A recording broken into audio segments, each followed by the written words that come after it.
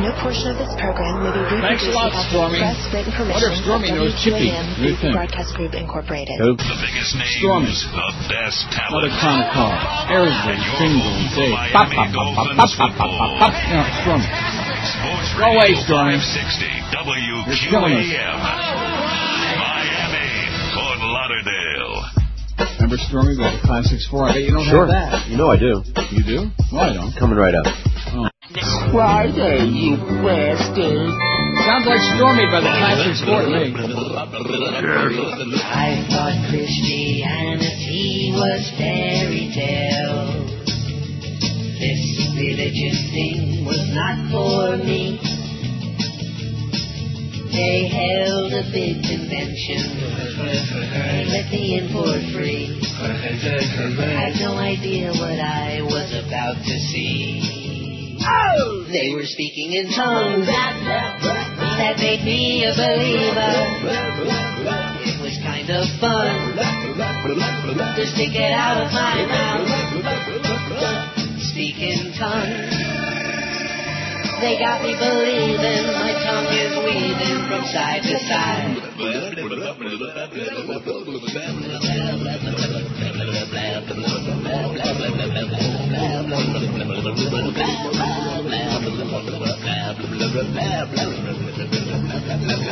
The Lord will now embrace me. I clap my tongue to the beat. Now, whatever I do, He'll forgive me. Because now I speak in tongues. That makes me a believer. And I'm having fun playing around with my mouth. Yeah, I speak in tongues.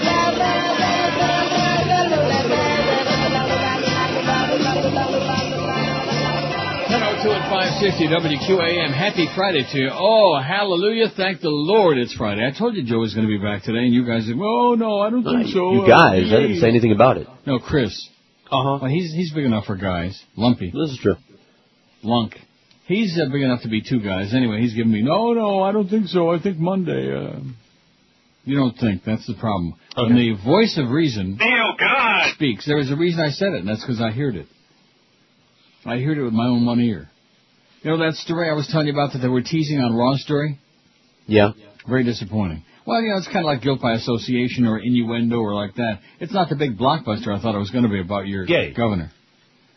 How well did Florida governor know alleged child porn peddlers? The headline. Sounds really titillating, but it's... Floridians were shocked last week when police announced that the spokesman for the state's Department of Children and Families had been arrested and charged with peddling child pornography. Oh, my God. But buried in news accounts of the case was a curious detail. The official in question had listed the state's current Republican governor, Charlie Crist, as a reference when he applied for his post in 2005. Governor Crist returned to the news as the nation awaited the outcome of the Republican presidential primary in Florida. The Sunshine State's governor's endorsement of John McCain late in the campaign may have helped push McCain across the finish line to take the state's 57 delegates. Crist's endorsement also contributed to ending the campaign of Rudy Giuliani, who had heavily courted the governor's thumbs up. Thumbs up where? Rectum. Oh. Just after the Florida electoral contest, Tampa Bay police announced the arrest of Al Zimmerman, the spokesman for the state's Department of Children and Families.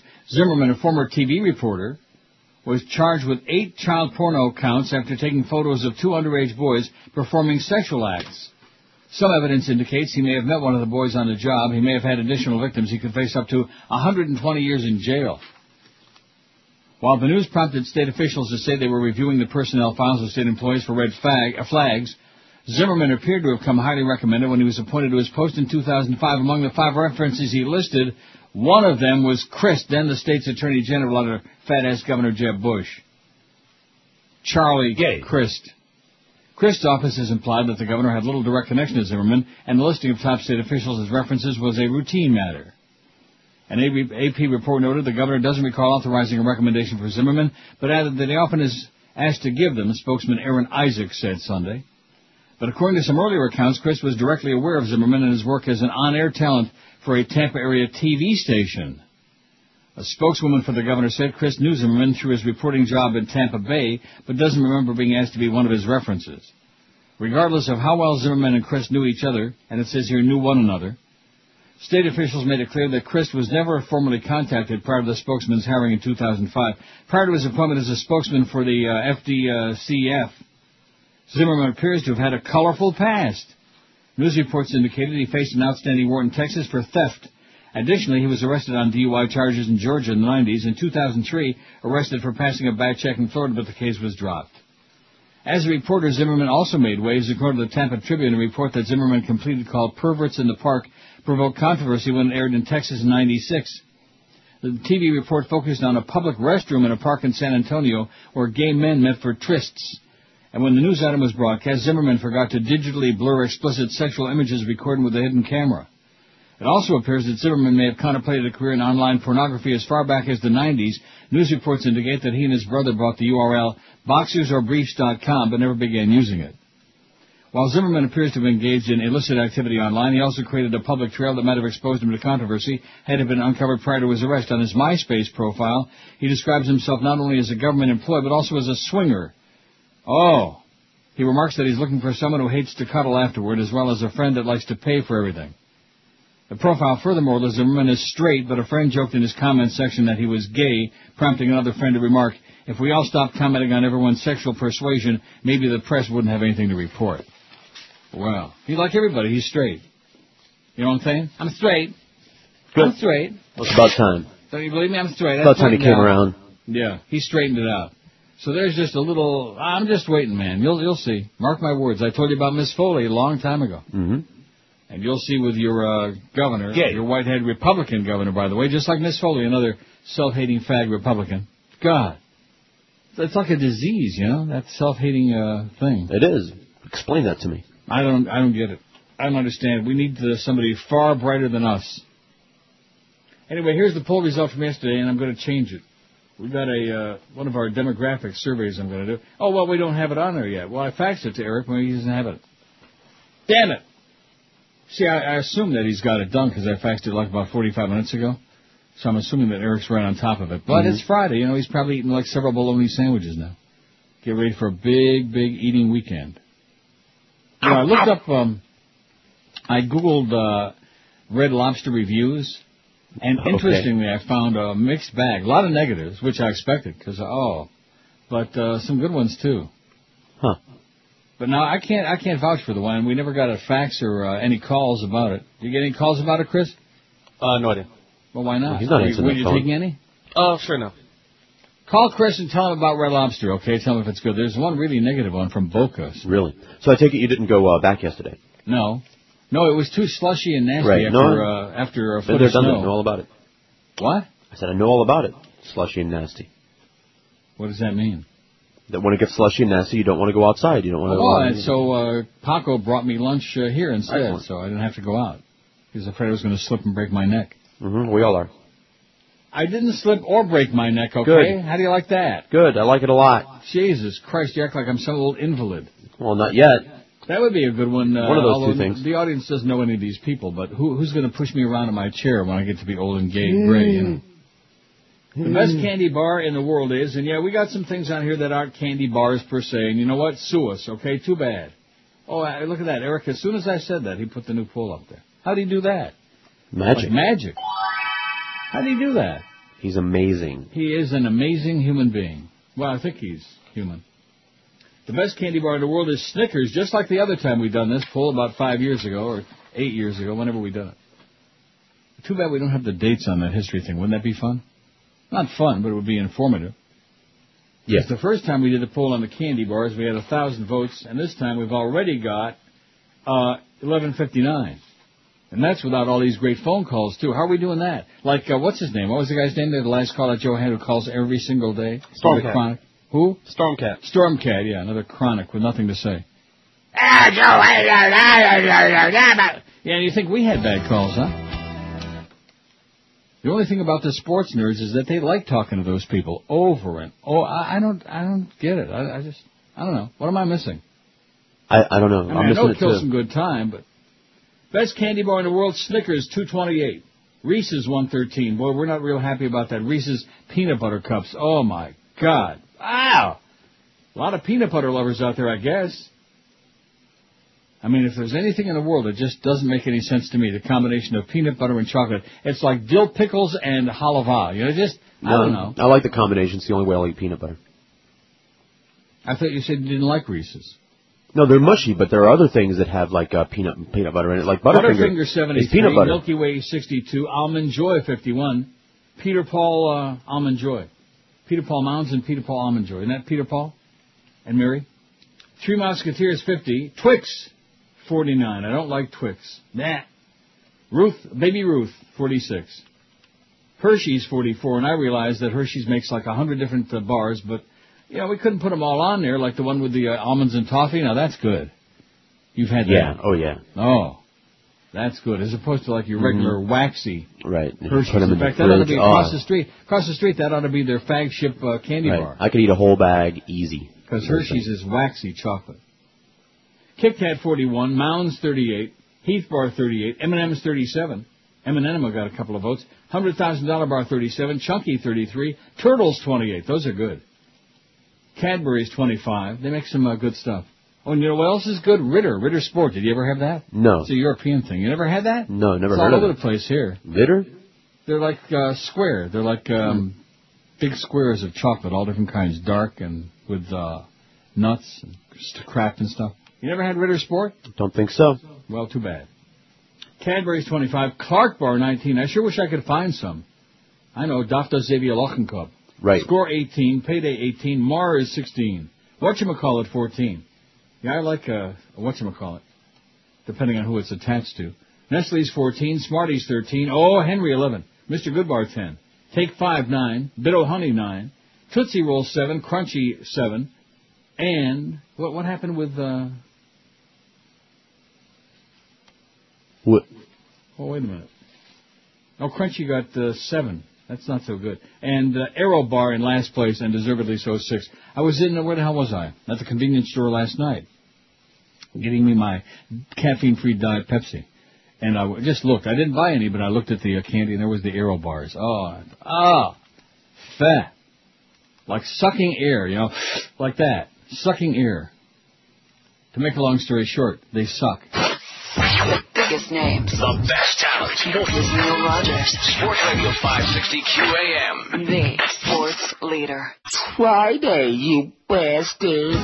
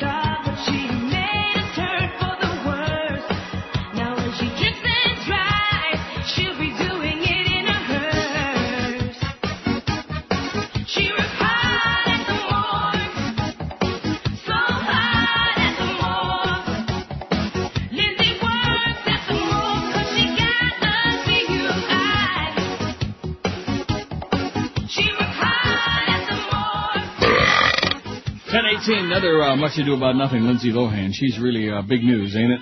So we're doing a demographic survey again. I know they're not very exciting. It's just a survey. Are we allowed to do those once in a while? It's kind of interesting, I think. Right. It's not as scintillating as what your favorite candy bar or your favorite jar of Vaseline, but nevertheless. But what is? Sean Taylor autopsy report released. State prosecutors released the autopsy report on the death of Washington Redskins safety Sean Taylor yesterday. The report confirmed previous reports that he died of a single gunshot wound to the groin. Taylor was shot during a botched robbery at his Palmetto Bay home early in the morning of November 26th. His girlfriend, Jackie Garcia, and their infant daughter were in the bedroom with him when the intruders burst into the home. The report shows Taylor's right arm was grazed by a second bullet. After he was shot, Garcia called 911. Rescue personnel took Taylor via helicopter to Jackson. Doctors worked on him for more than 24 hours before pronouncing him dead November 27. Almost a week later, police arrested 4 Lee County scumbags in connection with the robbery. They're facing first-degree murder charges. We ought to fry them right there on Channel 7 News, right on the air. We would simulcast it. We would carry it, give it heavy promotion. Look at that! Oh, my God. Little known until now, radio station WSVU 960 AM based in Palm Beach Gardens starts airing Imus in the morning, 6 o'clock Monday morning. Holy moly. Can you believe that? I believe it. Imus in the morning in Palm Beach. Oh, my God. Imus is so boring. Yeah, he is. That's probably enough to make Sid the Kid want to get right back up there in New York, man. The area will become only the second market in Florida after Tampa to pick up shock jock Don Imus 9 months after he trashed the women of Rutgers University basketball. Fired by CBS Radio in April, Imus returned to work in December at ABC Radio Networks. I've already got a lot of positive feedback from advertisers, said SVU owner Chet Tart about his move, and listeners love the idea. The station usually plays American standards like Frank Sinatra and Barbra Streisand, aiming to reach the 45-plus crowd. 45-plus my ass, 65-plus, even older than me, and that's old. So is Tart ready for more controversy? What happened last year won't happen again, Tart says. Besides, this show's on a 30-second delay. About 30, man. The network took all its precautions. Now, what's the story on that frequency? They got any kind of a signal? 960? I never heard of it. Me either. Let me look it up. Of course, I don't go looking. I'm going to look it up. All right. Want me to play some filler music? No, I can handle it. I just typed it in the Google box. Welcome to Seaview AM 960. Wow. Now, Seaview, is that Palm Beach? Oh, yeah. Frank Sinatra, Dean Martin, Tony Bennett. Woo! Can anybody pick that station up? Maybe Chicken can tell you. He lives in Palm Beach County. 960, America's best music. Slush. You got a fairly marginal website. You know, not exciting, but Palm Beach Gardens. How come it doesn't say anything about their power, their anything? That's what I'd like to find out. Oh, here we go. WSVU North Palm Beach Adult Standards. Wow. And this is an ad. Can't we find something out about them? Does anybody in our building know anything about them? Well, if they did, we wouldn't know because they're not listening to us anyway. Bastards. Right. Bastards. Well, you're not talking about Shaq. We don't care about what radio. Yeah, that's obvious. Earl Stewart on cars advertising in Spanish on English TV. What? Oh, list of radio stations in the U.S. by something. Okay, here WSVU. This probably give you the power, the whatever, whether they're directional, whether they got like 18 watts. Oh my God. No, it doesn't say that. So screw that. I don't have time to fart around with it. I never heard of it. No, me either. WSVU, and I don't think they make... Of course, you know. Who listens to AM radio anyway? What? Who listens to AM radio anyway? Nobody. In this town, who listens to radio anyway? Now, that sounds like a really negative comment coming from you. You better butch up a little bit, mister. You better be a bit more positive about the organization. What? I'm positive. You better, positively grossed out. Anyway, here's our... I don't want to read the results. It's a survey, and it's a lot of numbers. Then I'll get accused of mailing it in. So Imus hits the airwaves. Wow, that's going to make a big impact. Not. That's one thing about even before all that controversy when his show was syndicated in a bunch of different places. Sucked wind, man. Never got any number. Can't imagine why. Doesn't everybody want to hear a guy chewing gum on the air or mumbling, talking into his chest, talking about how he used to be an alky and stuff like that? I don't care about it. Can't understand what What's your gender and age group? I dusted out, polished off the old study and rolled up my sleeves and I doo-dooed. I doo-dooed. You don't think that's interesting? Yeah, sure. Why not? Huh? I said, yeah, sure. No, you don't. 50 tallies on there so far. Male 35 to 54, 31. Male over 55, 11. Old farts like me. I voted on there. Female 35 to 54, 5. Male 25 to 34, 3. And that's it so far. Well, that's because nobody else knows that survey's on there. Let's get some more of those living and breathing people on that survey, and it'll look a little bit better for us. Or maybe they're not out there. Well, you know what? Too bad. We show up every day. Even on those mornings, like I looked at the alarm clock this morning, I thought to myself, I got to get up and work. And then the next thing I thought was, I don't wanna. But, I did. I did anyway. It's called survival. It's almost as if people can barely stand the thought of George W. Bush in Congress anymore. Bush reached his lowest approval rating in the AP Ipsos poll today, as only 30% said they like the job he's doing, including an all-time low in his support by Republicans. And Congress's approval rating fell to just 22%, equaling its poorest grade in the survey. Both marks dropped by 4 points since early January. The dour public mood. It's dour, baby, and the Dow's already down 11. They just opened up. Oh, no, they opened up an hour ago. Well, whatever. It's down 10.5. It's not much. Got any stock? The dour public mood seems to chiefly reflect distress over the doddering economy, which has seen job cuts, financial market slides, and real estate losses, stoking recession fears. Bush's approval for handling the economy dove to 29%, a slide of 4 points in a month, and matching his low on that issue. He spent billions of dollars on the war, and the economy here is suffering, said Ron Braithwaite, 41, a Democrat from Brooklyn. If you're leading this country, you should start fixing within the country, said. Attaboy, Ron. Happy Sukkot. By the way, it's, let's see. Oh, you know what? Purim ought to be coming pretty soon. Indeed. Look on that calendar and see when Purim is coming. Are you looking right now for it? Get your Hamantaschen ready. Boy, the Purims just go flying by. Happy Purim! That was shocking. That was scandalous. Like a simultaneous spasm.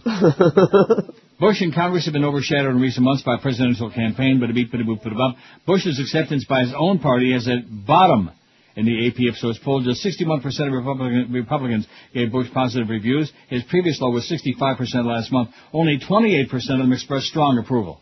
And the rest of them said, fat. They were going like that. Just at the mention of his name. And, of course, the mention of Congress, my God. Bunch of wimps. Bunch of do-nothing wimps. They talk a good game. Oh, yeah, we're going to come in there with the Democratic Congress and Nancy Pelosi and Harry Reid and Pat Leahy, and we're going to do this and yeah, right. Doo-doo. That's what they're doing. Just like Ross Perot said, they rolled up their sleeves and did a lot of doo-doo. Now, how are we coming on that demographic survey? Boy, pretty old. Like Clarence says, Oh, my God. Old.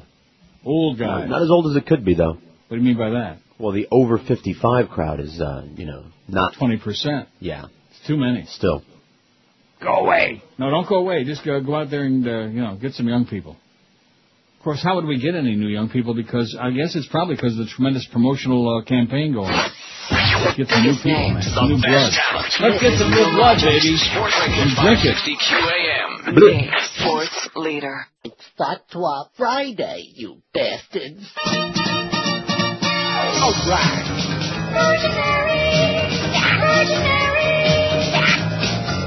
Now the Pope depends on you and the powers you possess. Since you saved his life with your flying scissor knife, he's got a job for you to do.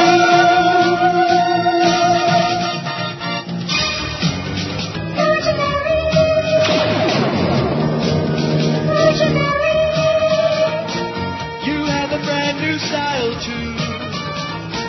We love the way you walk your do. With the big V on your chest and bulletproof skin tight dress, defending those who are oppressed. Oh!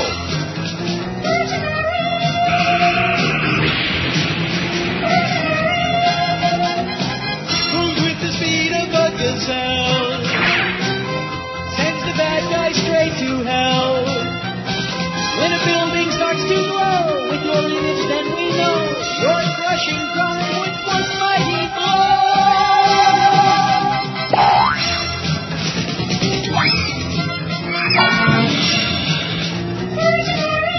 Oh, that fax machine is grinding, man. Good machine, too. What? Second story is for your information. Don't, Don't read it on the air? Well, I mean, you can if you want to. I'm just letting you know. Don't just go start reading it and then say, hey, this isn't something I want to read on the air. Why not? Well, I tell guess me, I'll see when you be the it's coming judge. now. Right. Lab tests reveal more than just sweets and candy. Right, that's the one that you do. That's the one I can read. Right. And the other one is Sub Rosa. Well, let me look at the other one first. Now, you piqued my curiosity. And I'm sure the audience is saying, we want to hear the other one. Well, too bad. I mean, you decide. Well, let's see. The other one says no, this isn't the same story. About the chocolates, right? That's all part of the same thing. That's not the one I should No, you'll see. At. It starts with an email header. Oh, it's an email? Mm-hmm. Is it an inside job? No. No. From one of our astute listeners. Okay, let's see. You know how they listen outside the building but not inside the building? So anything that's going on, we have to hear from people outside the building. The internet stream is still running. What? I didn't say anything. I said that. Oh, I was just doing my Arnold impersonation. Speaking of that, I was thinking that this morning while I was shaving. I wonder if Wayne ever opened it yet. Wayne Arnold? That's a good question. And, of course, he won't be calling in because we're not taking any calls. Oh, geez. What are we going to do? We're not taking any calls. I don't know. Send us a message in a bottle, Wayne. Send a carrier pigeon by. So what's the story here? This is not good. No, but it's typical. Oh, yeah. Par for the course. It's a long thing here, too. Well, I bet you the audience is just dying to hear about this. But all these people getting ripped off. Well, that's the way it goes. Too bad. If we were in a radio station, I'd go tell somebody who might care. But they don't. I know they don't, so I'm not going to Who doesn't love chocolate? It says here, it evokes obsession, passion, and love. This is the one I can read. I mean, I could read the other one, too, but it would be a very bad idea. As Valentine's Day nears, many will stroll through the grocery or retail stores or even stop by a specialty shop and pick up some sweet chocolate treats for their sweetie. CBS, what does that say? CBS what? I can't read it. Me either. CBS something did the same, but for different reasons. Well, CBS 11, which I don't know where that is because it doesn't say in the story what market this is in. Well, what difference does it make? A few weeks ago, we grabbed a shopping cart and bought chocolates made all over the world. We went to the grocery store, to the Godiva chocolate store at the mall, and to the department store. Oh, Godiva, baby. Whoa. No one knew we were buying them to test. We took the sealed boxes immediately to a local lab, paid them to analyze the chocolate. We were looking at foreign objects that one wouldn't expect to find in chocolate. We showed people a picture of what's inside that deep, rich, sweet filling, and they might say, gross! Which was just one of the reactions from people when we showed them what we found. Gross! Many asked, how can something that tastes so good generate such disgusting results? A microbiologist strained the chocolate, heated it up, and then let it dry. Under a microscope, everything in the sweet morsels came into focus. We don't live in a sterile environment, and the good Lord gave us a stomach that will take care of any of these little bitty things, quipped Karen Dice, a senior microbiologist with Armstrong Forensic Labs. The lab found a cat hair in the $44 box of Godiva chocolates. The findings also revealed small insect parts and clothing fibers. Well, no extra charge. Right. I could add those myself. Godiva told us these are common items that could have easily entered the product after it left our control. Russell, Stover, and Whitman share the same owner and the same problems. Insect parts and human hair in both boxes of chocolate. Fat! The president of the company personally wrote a letter thanking us for bringing the matter to his attention. It says the company takes precautions when making chocolate and guarantees its quality and freshness. They also sent us envelopes and requested we mail the products back so the company could verify the results. Clothing fibers and part of an insect were found in the pieces tested from a box of Choxy chocolates purchased at Target. Choxy, I never heard of that. Me either. In a letter, Target said, we partner closely with our vendors to ensure all our products are safe. In a box of Joseph Schmidt confections, you heard what I said, tastes like Schmidt. Insect parts, a human hair, and pieces of metallic glitter all were right. found in the samples. A representative of Hershey's Chocolate, speaking on behalf of Joseph Schmidt, said, I can assure you all of our products meet stringent quality guidelines. According to the lab, the hair and the insect parts were ground up so fine it was hard to see. The FDA's limit for insect fragments is less than 90 per sample. Rodent hair is limited to less than 3 per sample. Less than 90 insect fragments per sample. Makes me feel really good. No rodent hair was found in any of the samples, but it's the gross-out factor that bothers some people. Many viewers want to know, how do these things end up in chocolate? As one manufacturer points out, it's really impossible to exclude hair, bugs, and fibers from chocolate or any other natural food product. I don't think I'll be ordering my chocolate latte now, another viewer quickly added. It's impossible to exclude hair, bugs, and fibers from chocolate or any other natural food product, and why is that? There's only one question I got about that. Why? Right. Don't you wonder who wrote the Book of Love and why they can't keep that crap out? I don't know. Keep it out. I don't want no rodent hair or insects. You know Jeez. that's the case with everything, right? Anything that's, factory made. Why? It's one of those things. You're going to get stuff and stuff. Well, what does that mean? It's one of those things. What kind of an answer is that? What kind of a non-answer is because that? Because when you're doing mass production of stuff, you can't control. You can't control that. How many rats are running around? Is that it? Yeah, that's it. I mean, you can, but that costs money, and Well, we sure don't want to pay more for our chocolate. I'll tell you that. That's right. So let's see. Valentine's Day's coming up Thursday, right? That's Thursday, yes. And what are you eating now? Sandwich from Howie's. What a pig. A chicken cordon bleu sandwich. Pig. I think whoever sent that email to Joe Bell was right about you eating on the air. It sounds disgusting. I don't have any bacon, or I go make some and eat it on the air now. I don't got none. Well, I got the real stuff, the regular, but I can't. I don't know. It didn't work for me, that thing even in the Flavor Wave. I didn't like it. You'll get it. What do you mean? It takes a little practice. Well, I don't got time now. I got to do a spot. And the bacon Speaking of Valentine's Day. It's Friday, you bastards. My religion's better than your religion. My religion's better than yours. Yes. My beliefs are what's required to avoid a lake of fire. My religion's better than yours. My religion's better than your religion. My religion's better than yours. Why, my religion advocates bigotry and racial hate. My religion's better than yours. Absolutely. My religion's better than your religion. My religion's better than yours. What we like about it best, I fondle boys and wear a dress. My religion's better than yours. My religion's better than your religion. My religion's much better than yours. We have no respect for women. Drive a cab to make a living. My religion's better than yours. My religion's better than your religion. My religion's better than yours. Chupacabra, spooky ghost, we slaughter pigs and dogs and goats. My religion's better than yours. My religion's better than your religion. My religion's better than yours. Yeah. We wear beanies and pigtails and never ever pay retail. My religion's better than yours. My religion's better than your religion. My religion's better than yours. We knock on doors to bother you like Fuller Brush to spew our views. My religion's better than yours. My religion's better than your religion. My religion's better than yours. We wear ties and ride our bikes and get to marry lots of wives. My religion's better than yours. My religion's better than your religion. Oh! My religion's better than yours. We don't want to use our brains for mindless livings on parade. My religion's better than yours.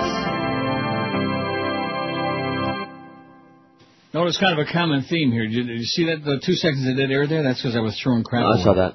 Yeah, what's all this Did you see religious business you're doing this? Because today? I just am tired of it. That's No, why. it's fine, My good. Huckleberry Hound and all this. I just am overwhelmed by it. I'm sick of it. You're I'm speaking to nauseated by my it. soul. If you want to believe a bunch of stupid crap that somebody made up thousands of years ago to try to control your mind and your money and your whatever else you got, go ahead. But leave all the rest of us out of it, please. God. I don't wanna. Oh, yeah, I know that.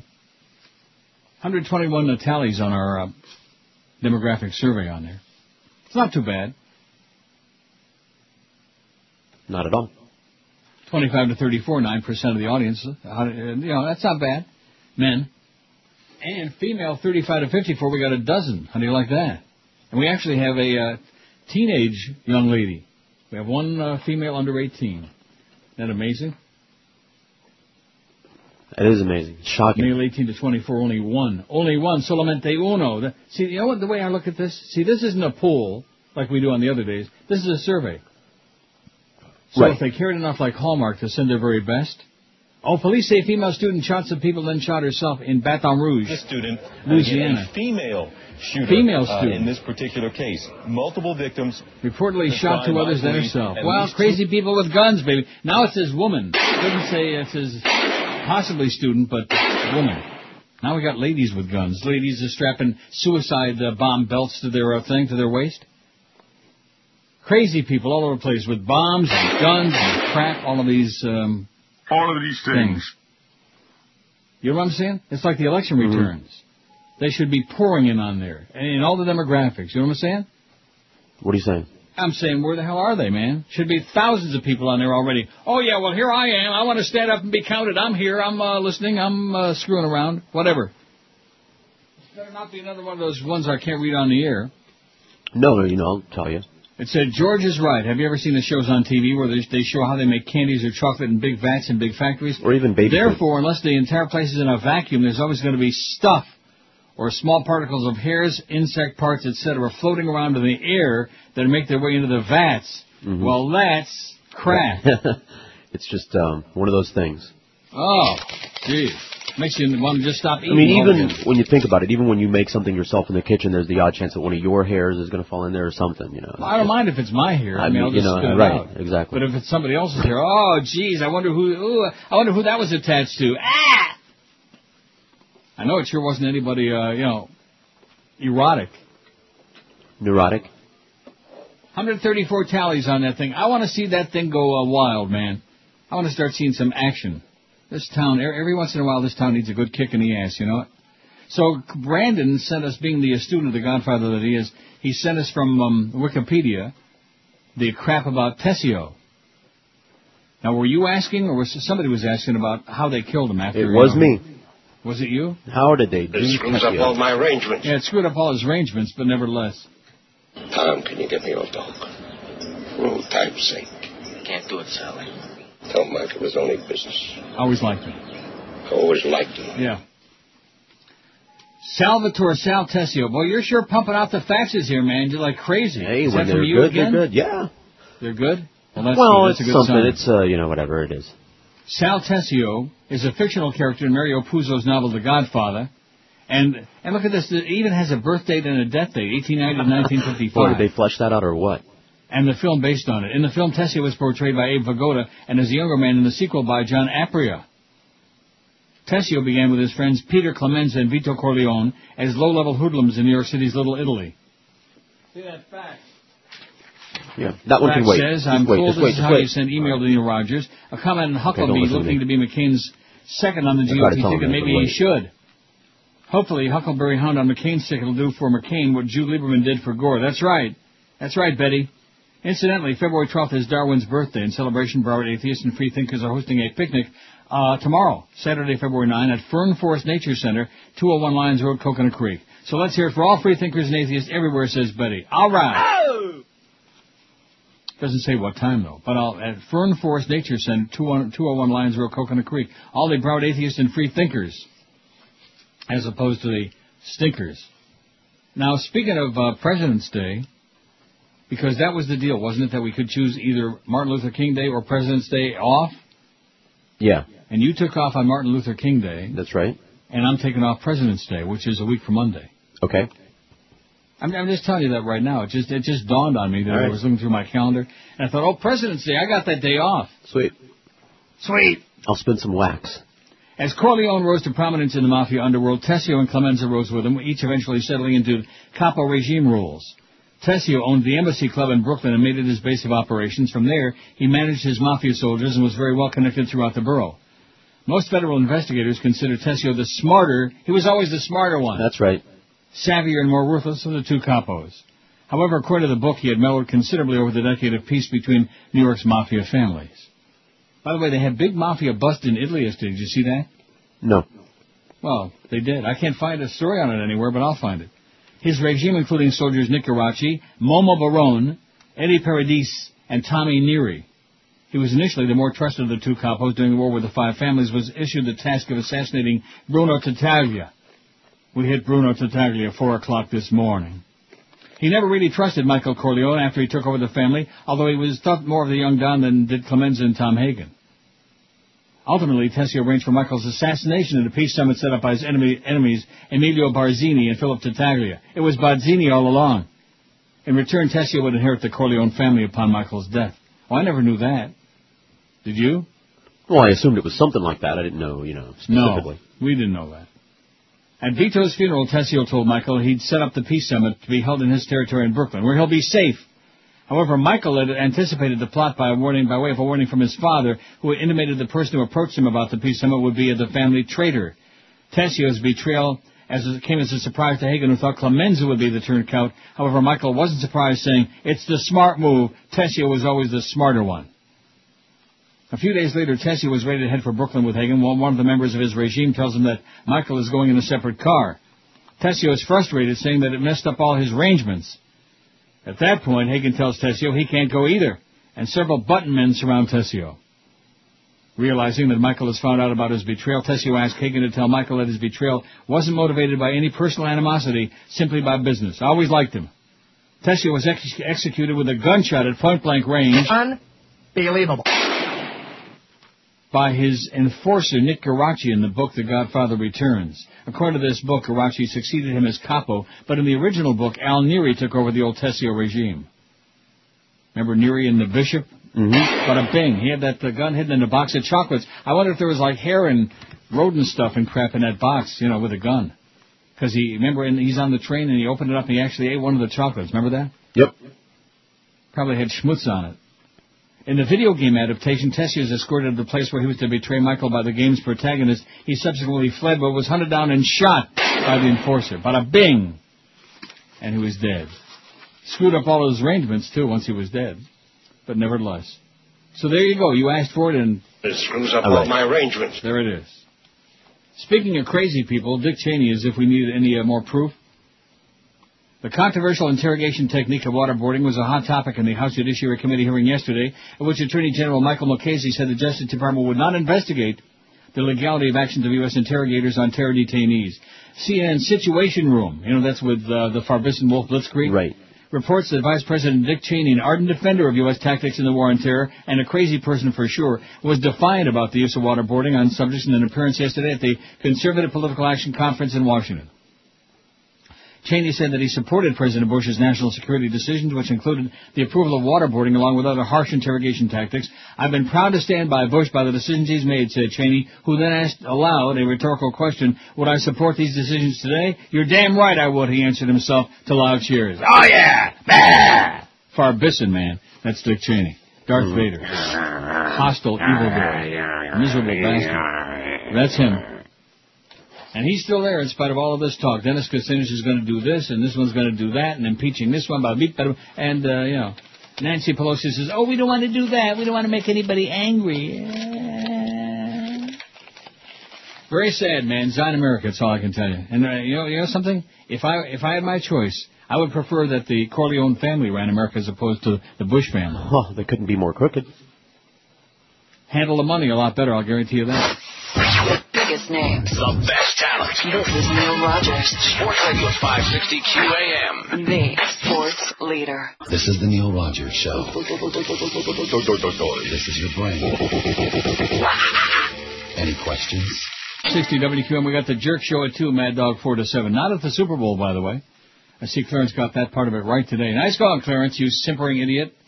Dolphins All Assets with Barry Buttel and Troy Drayton 7 to 9. Then the DA Show 9 to midnight. And then after that, go to sleep. Here's a very sad story. Want to hear it? Yeah, why not? Make me cry. Hey, it's the weekend. Who cares? We're not going to get sad. It's Cry Day, right? What happens? It's what? Isn't it Cry Day? Yeah, it's you Cry bastards. Day. Let's have a make good me cry. A Clay County, Florida man has died after his motorcycle was struck from behind by his wife's Corvette. Oh, my God.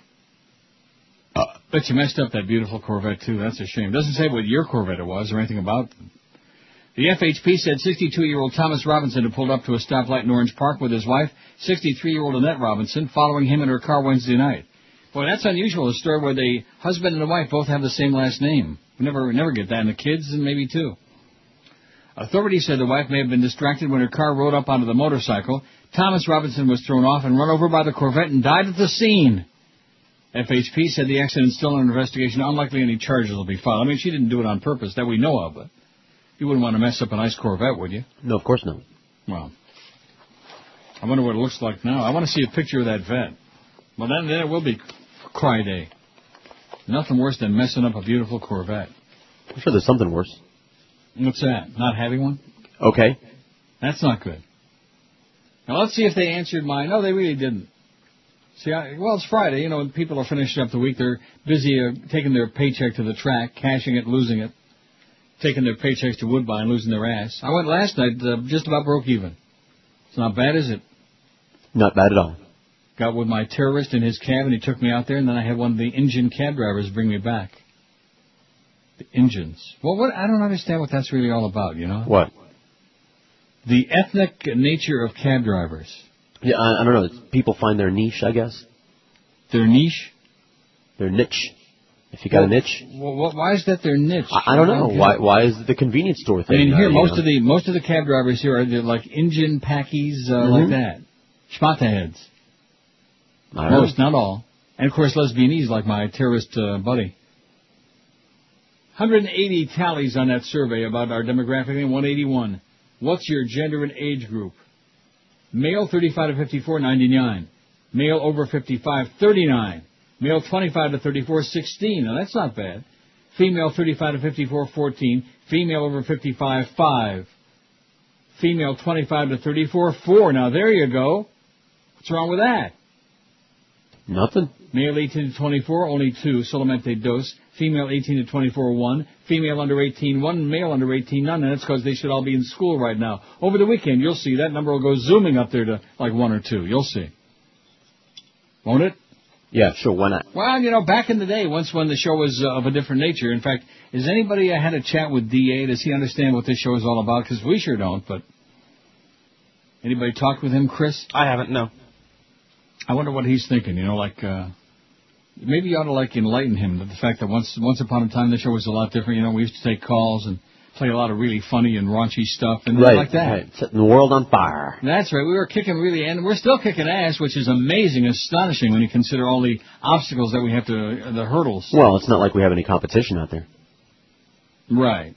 So I should explain to him what it was like before Joyce? Yeah, BJ and AJ. Excuse me. BJ. Before Joyce. Nasty. Before Jolly Joe, too. BJJ. The Democratic National Committee is pressuring Michigan and Florida to hold Democratic presidential caucuses so the delegates they've lost for holding January primaries can be seated at the National Convention, a top Michigan Democrat said yesterday. It's mind-blowing. I told you this at the time, and nobody paid any attention to me. I said, you'll be able to vote, but it's not going to count. Well, what's that mean? It means that they're all a bunch of idiots. DNC member Debbie Dingell said it's unclear whether each state would hold caucuses since they've already held primaries, Michigan on January 15 and Florida January 29. But she said the DNC is asking the two states to consider such a plan as the likelihood grows that the selection of the party's nominee could come down to the National Convention. There's obviously going to be a lot of intense pressure to finger it out, she said. DNC spokesman Damien Lavera said the committee is not applying new pressure to either state. We've consistently said we want states to submit plans that are in compliance with the rules, he said. Florida Democratic Party spokesman Mark Bobrisky said the party's got no intention of holding another election and hasn't had any discussions in recent months with the DNC about a caucus. Maybe we can invite Michael Dukakis to come down. He can put on that helmet. That should cinch it, just like it did in 88. 88. Or maybe they could bring in Helmut Zacharias. We've said all along that we're going forward with our delegate selection program using the January 29 vote. He said we've got more delegate applications than ever. Michigan Democratic Chairman Mark Brewer said the DNC isn't saying anything it hasn't said before to Florida and Michigan. Everybody's involved, the candidates, the DNC, and we need to remain open-minded. So if somebody comes up with a creative way that meets everyone's interest, we can do that and get the delegates seated. He said, yeah, right, get the delegates seated my ass, not based on that election. Just like Michigan, there was nobody else's name on the ballot, and they're going to give her those delegates. What a joke, what a rip-off, what a scam. Lavera said the Michigan and Florida primaries didn't count under DNC rules, so they can't be used to allocate any delegates. He added that the only way to get delegates seated is to submit a revised delegate selection plan, such as holding a later election that meets DNC rules or approval to or appeal to the Convention Credentials Committee, which will meet this summer before the August 24th to 27th DNC Convention in Denver.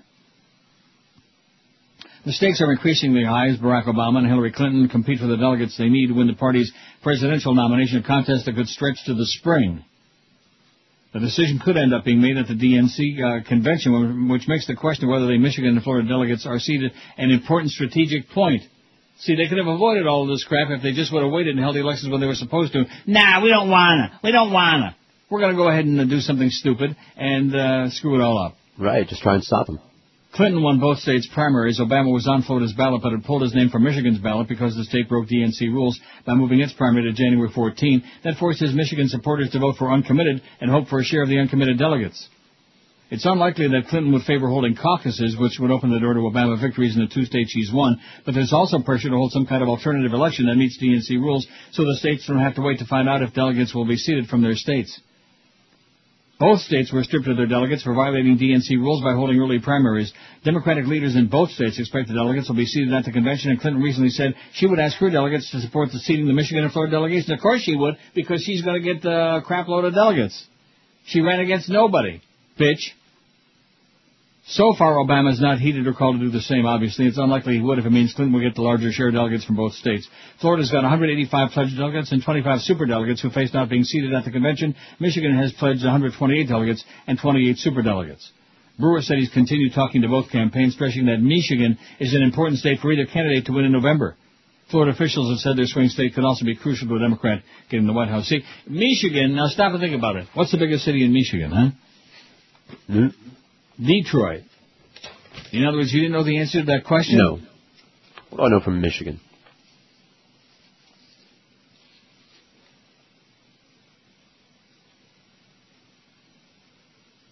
What are the other big cities in Michigan? Grand Rapids, Flint, Saginaw, Lansing. Okay, if you say so. I think I've been through Michigan. I don't remember. And who are the majority of the people who live in Detroit? Black. Yeah. Right? So, in other words, if they would have actually had, if his name would have been on the ballot and they actually would have had a real primary in Michigan, it would have been really good for Obama. But Obama, your mama. But they didn't. The whole thing was just a mess, just all screwed up. Oh, President Bush touring tornado damaged areas of Tennessee. He's got a real solemn look on his face, like he really gives a crap. They were able to download video, stream, and pictures during video teleconferences between the states, Region 4, and headquarters. Too bad Brownie Brown isn't there. Could have told him how he's doing a heck of a job, right? Heck of a job, Brownie Hound. That was just tragic. Tragic. But, you know, like I said, the media gives everybody a free pass if they're smearing. It's just a question of who's smearing the right people and where they're smearing them. 201 on the survey. What are we shooting for here today on this before the weekend? Of course, this will be up there all weekend long. Oh, about 250. Come on now. Let's have a more positive attitude, lump. 255. Such a lump? Yeah. There was another word was coming right into focus, but I better not use it. Yeah. Just walk away. I will. Just like that other story that you faxed me that I better not. Yeah. Like you said, though, that's typical. That's par for the course. It's very typical, and it would be of concern if I was, if we were at a real radio station, and somebody would want to know that. If we were at a real radio station. You know what? Right. We're not. They don't. And I know that if I try to bring that to someone's attention. How could you not know the biggest city in Michigan? I never thought about it. Whatever. Like, I don't know what's in Michigan. Like, I think about Michigan.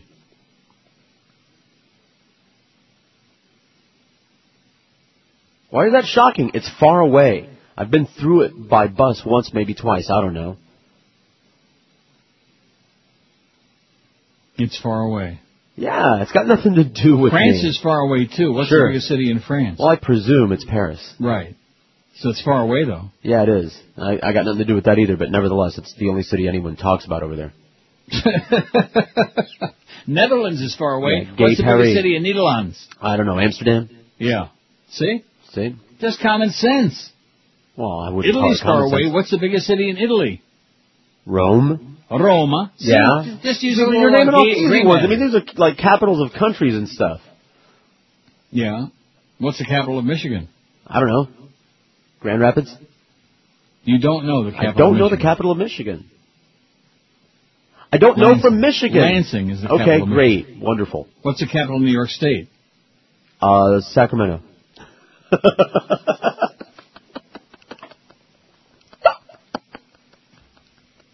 I'm going to go to the living room and lie down on the floor for a little while now. I didn't know we were going to do state capitals today. Why not? You better do some homework. Yeah, who cares? We'll have a capital off when you come back. Leader. Even loves Neil Rogers.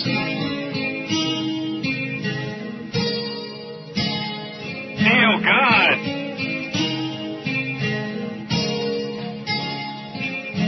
I took a call from Ebonics. They say the future be bright for me. Now I can't get no job, 'cause I don't got no literacy. I was talking like an old Negro. Ebonics taught me how this way. Now I can't do nothing, but my heritage say that's okay. Change my name to Shufro. Drive a deuce and a quarter in a Cadillac.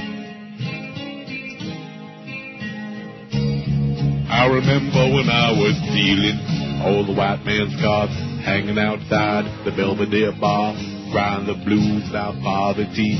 White devils got no job for me, and I thought Ebonics would give my life a change. Now I got to go and sell more crack cocaine, crack cocaine, crack cocaine, crack cocaine, crack cocaine, crack cocaine, crack cocaine, crack cocaine, crack cocaine.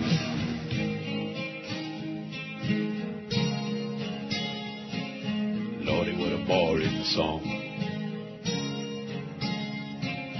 Ebonics makes me sound funny.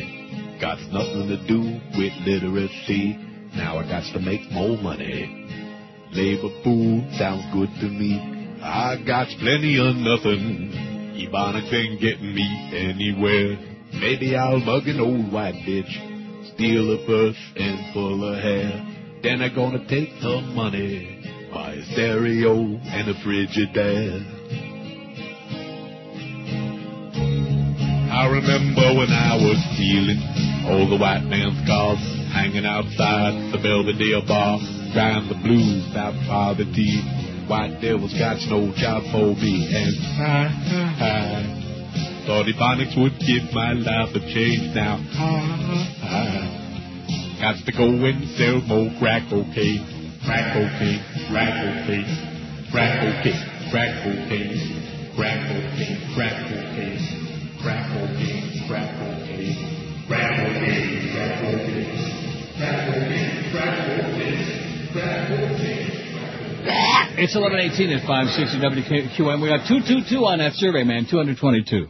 That's exactly what Chris said we were shooting for. We're shooting for it. Everybody's shooting. There's a little more on that story from Baton Rouge. You just don't know your capitals, man. What's the capital of Pennsylvania? I don't know. Why not? I don't know. I used to be able to name them off. Okay, yeah, great. I knew a girl from there. I used to be able to name them all off when I was in school, and I'm not in school anymore. And I don't need to know. the capital of New York State? I used to. I'm not in school. Let me ask you, who's been out of school longer, you or me? You? Yeah. So you want to have a trivia off or something? You want to do state capitals? And but I just think that you want to know some of these things. Maybe they come useful someday. When you're on Jeopardy. I know like what that I show. need I hate to know, that show. Right? I know you do. Albany, man. Okay, that's right. Yay. Baton Rouge police say a young woman killed 2 female students in a classroom at a college, then killed herself. Sergeant Don Kelly says police don't know the woman's names or ages or whether the killer was also a student at Louisiana Technical College.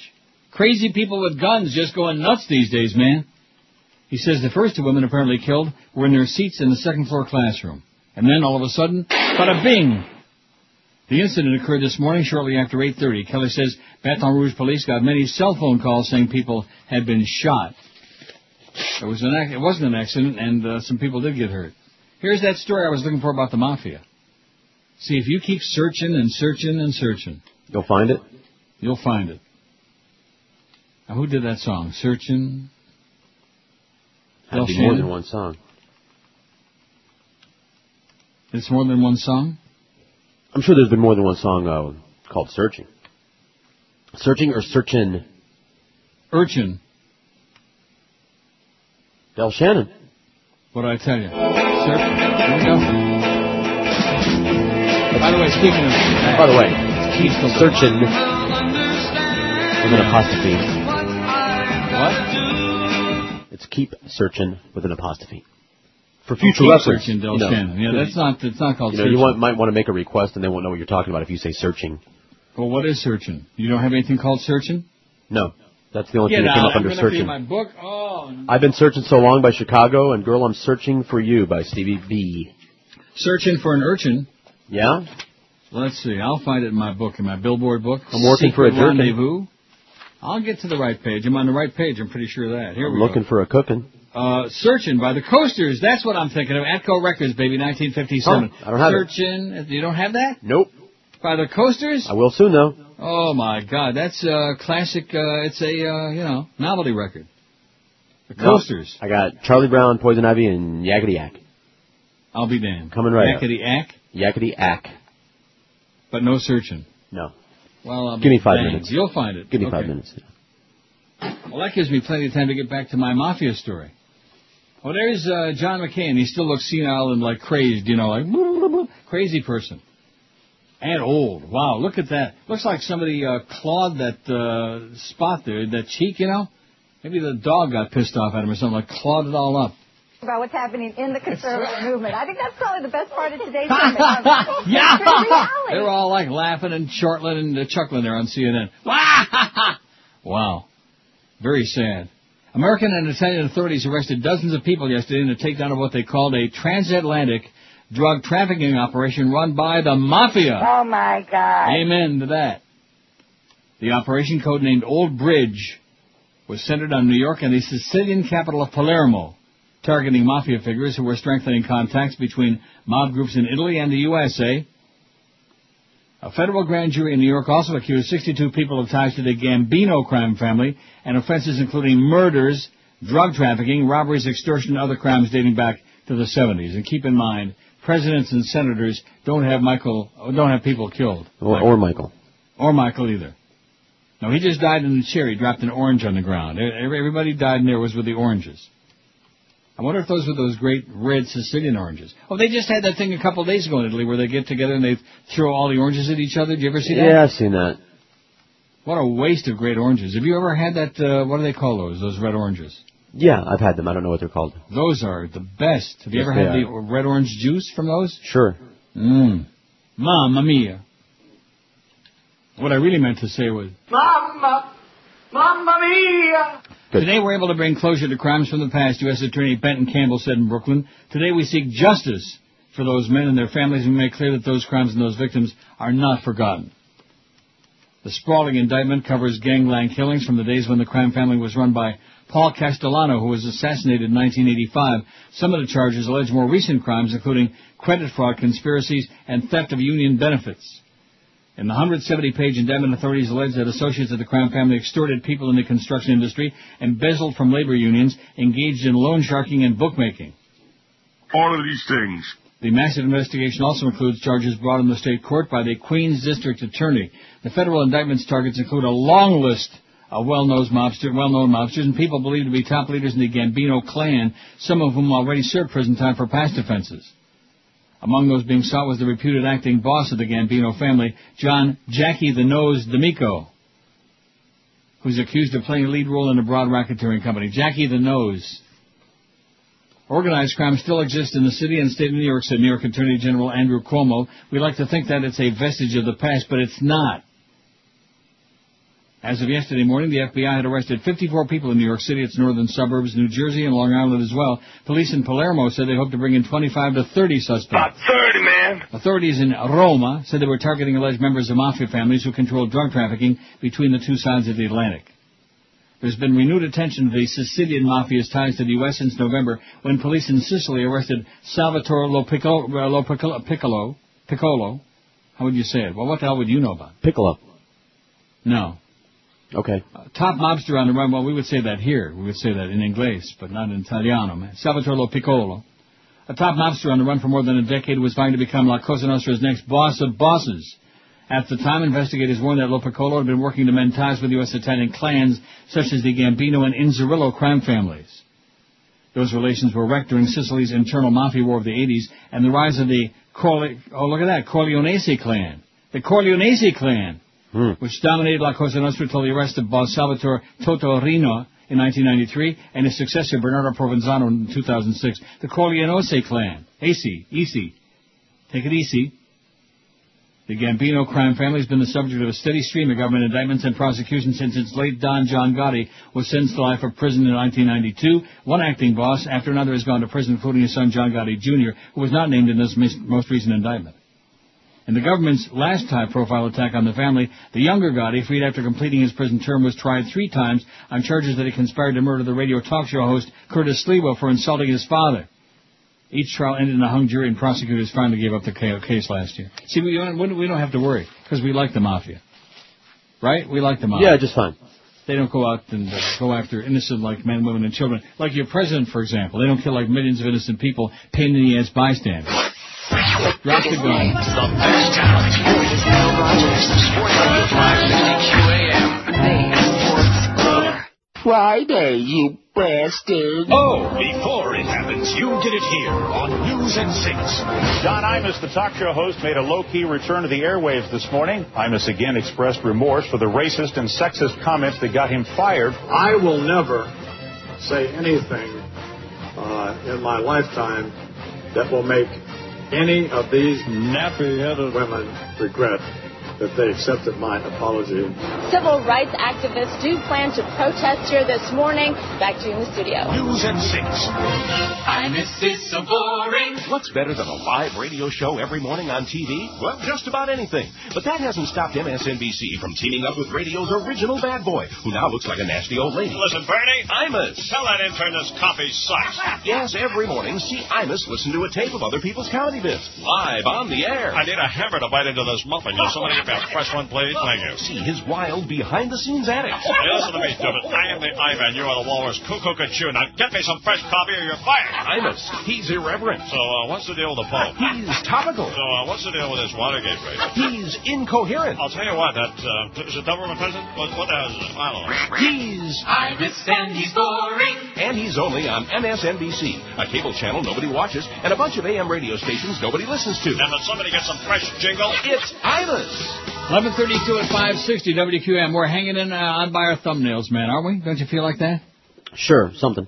Now, Brandon sent me the Pete Clemenza thing from Wikipedia. Do you want to hear about Clemenza? Sure. Some good time. In fact, what we could do is we could go down every character in all three Godfathers. That's right. And we could read their story. And then it'll be like midnight. I want to know about Cheech. Cheech? Mm-hmm. Peter Clemenza, 1890 to 1957. See, I don't understand. How can they have dates of date and birth when they're fictional characters? Just, when you write a book or just something, as they are? You flesh out the characters just in case it might come up, you already have it all worked out. What's the capital of California? Sacramento. Good. You ever been there? No. I love Sacramento, man. It is so hot, but not humid. Dry heat, but not dry heat like Vegas where you always feel like you're going to I don't know. Been to L.A., but that was 100 years ago. Well, don't go back. I don't want to. Pete Clemenza is a fictional character appearing in Mario Puzo's novel The Godfather and 2 of the 3 films based on it. Won't see Clemenza in Godfather 3. Although, you know who Eli Wallach made up for him by eating all those extra cannolis.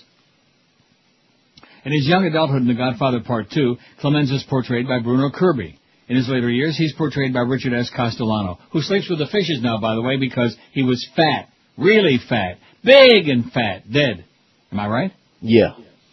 Peter Clemenza is one of 2, later 3, capo regimes in the Corleone family, the other being Salvatore Tessio. He rules over the family's territory in Little Italy. Although he's less intelligent than his friend and counterpart Tessio, he's said to be more brutal and direct in the book. In the film, he may be perceived at first as fat, dim-witted thug, but later on he's shown to be a formidable assassin. Especially when he's showing Michael how to use the gun. Put the tape on the handle and bada-beep, bada-boop, bada-bop.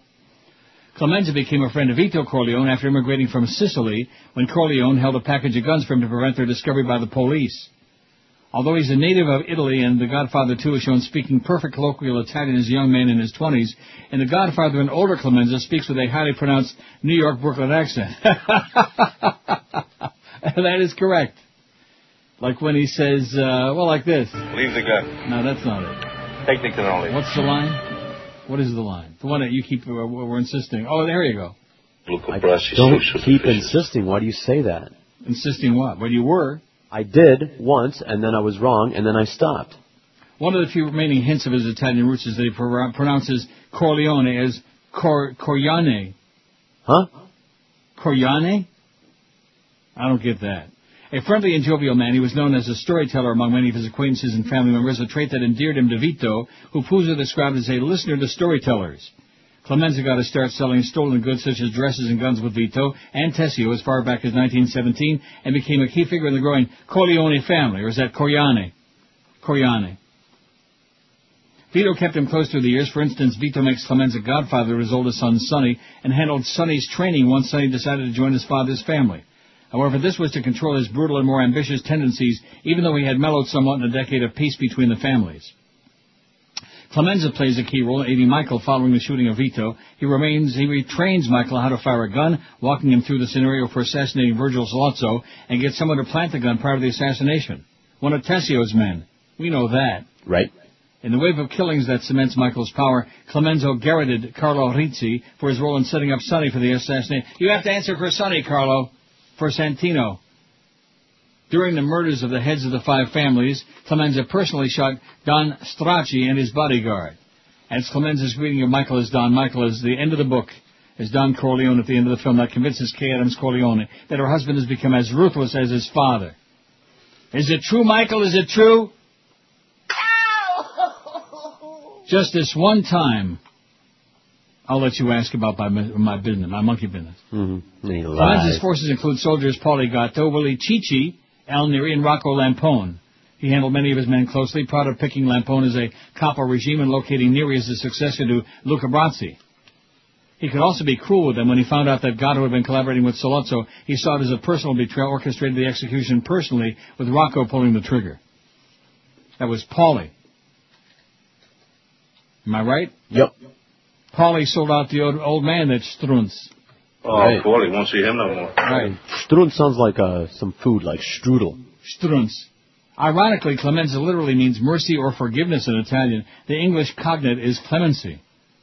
In Mike Weingartner's novel, The Godfather Returns, Clemenza stands in as consigliere at commission meetings during the course of the book, since Tom Hagen is no longer consigliere, and also he's not Sicilian, so can't be involved in these meetings.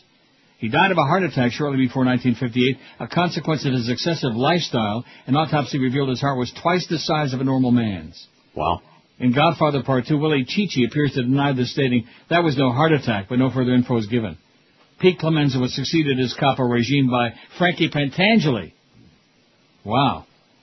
In Puzo's novel, The Sicilian, Clemenza is featured in Sicily, where he meets Michael Corleone in order to arrange a safe return to America and also to oversee the safe passage of the novel's lead character, Salvatore Giuliano. In this novel, he has an older brother, Dominic Clemenza, who is an old-fashioned and well-respected mafia don. Neither Clemenza nor Michael Corleone are featured in the film version of the novel, presumably because of copyright restrictions on the Godfather film franchise.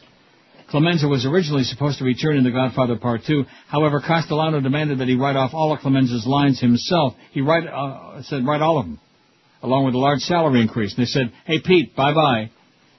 Francis Ford Coppola refused, had Clemenza killed off, replacing him with Frankie Pentangeli. Thank God.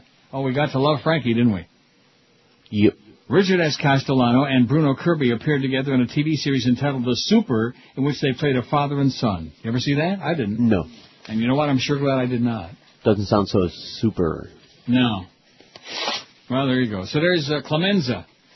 And if you didn't see The Godfather, we don't want to know you. We don't want to talk to you.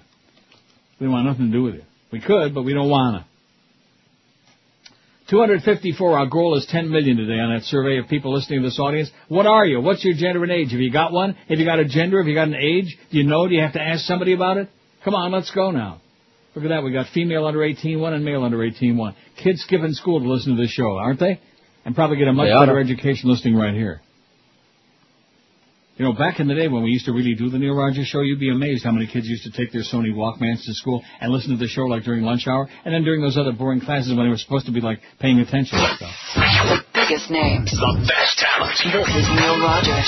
Sports Radio 560 QAM. The sports leader. Saying, Michael Corleone did this, and Michael Corleone did that. So I said, yeah, sure. 560, You Gotta Be Effing Kidding Me Radio presents another channel-changing management pleaser, O.J. and Danny. Yo, this be O.J. McDuffie. And I'm Danny Cannell. What a game yesterday, huh? Yeah, what a game. Go Dolphins.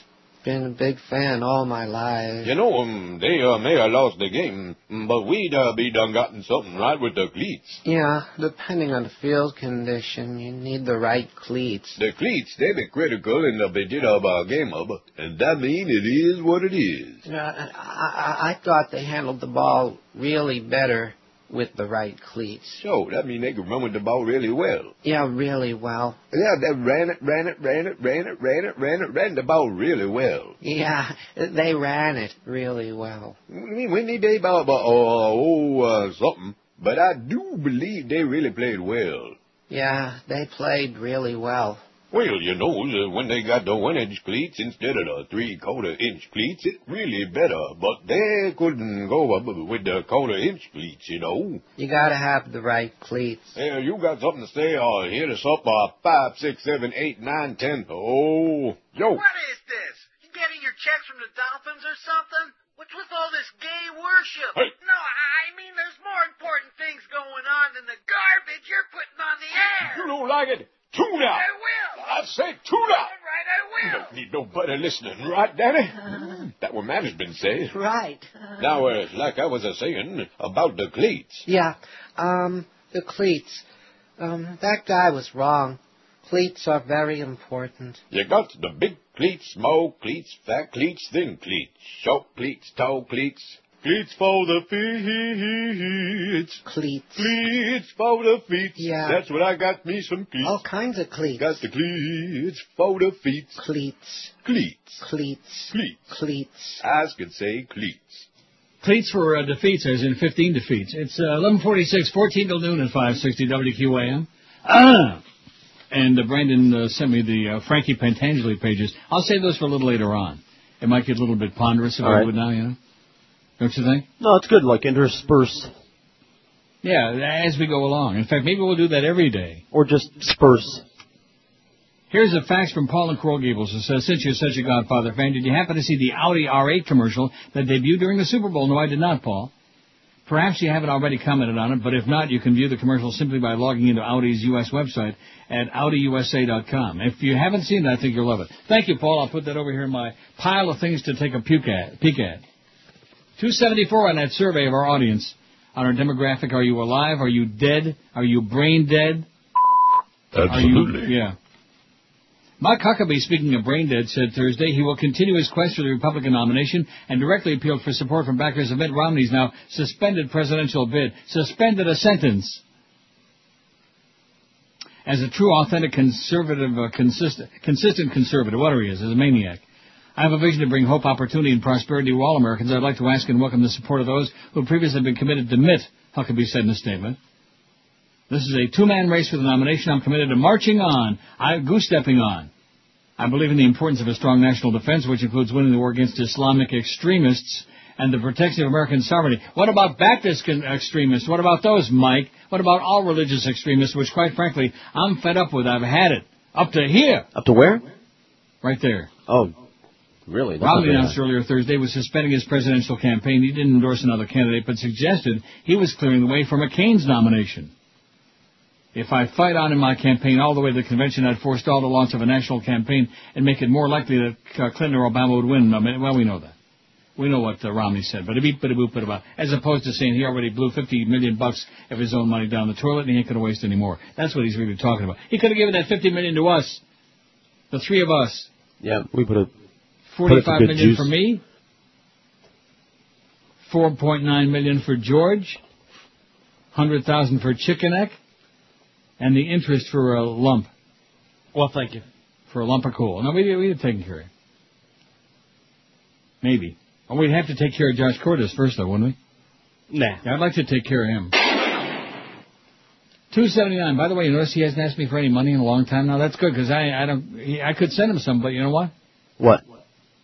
I don't wanna? Right. I don't wanna! No, I don't got it. I got no money. I'm broke. 279 tallies. I'm going to tell you, by the top of the hour, if we don't have 300 on there, I'm going to be pretty porked off. We got 281. Let's see, men 25 to 34, we got 25, 9% of the audience. How do you like that? However, men over 55, 23% of the audience. A lot of old goats out there like me. That's good, because they can relate. Old goats. And we're the guys that got the money, you know, the 25 plus. We're the guys with the money.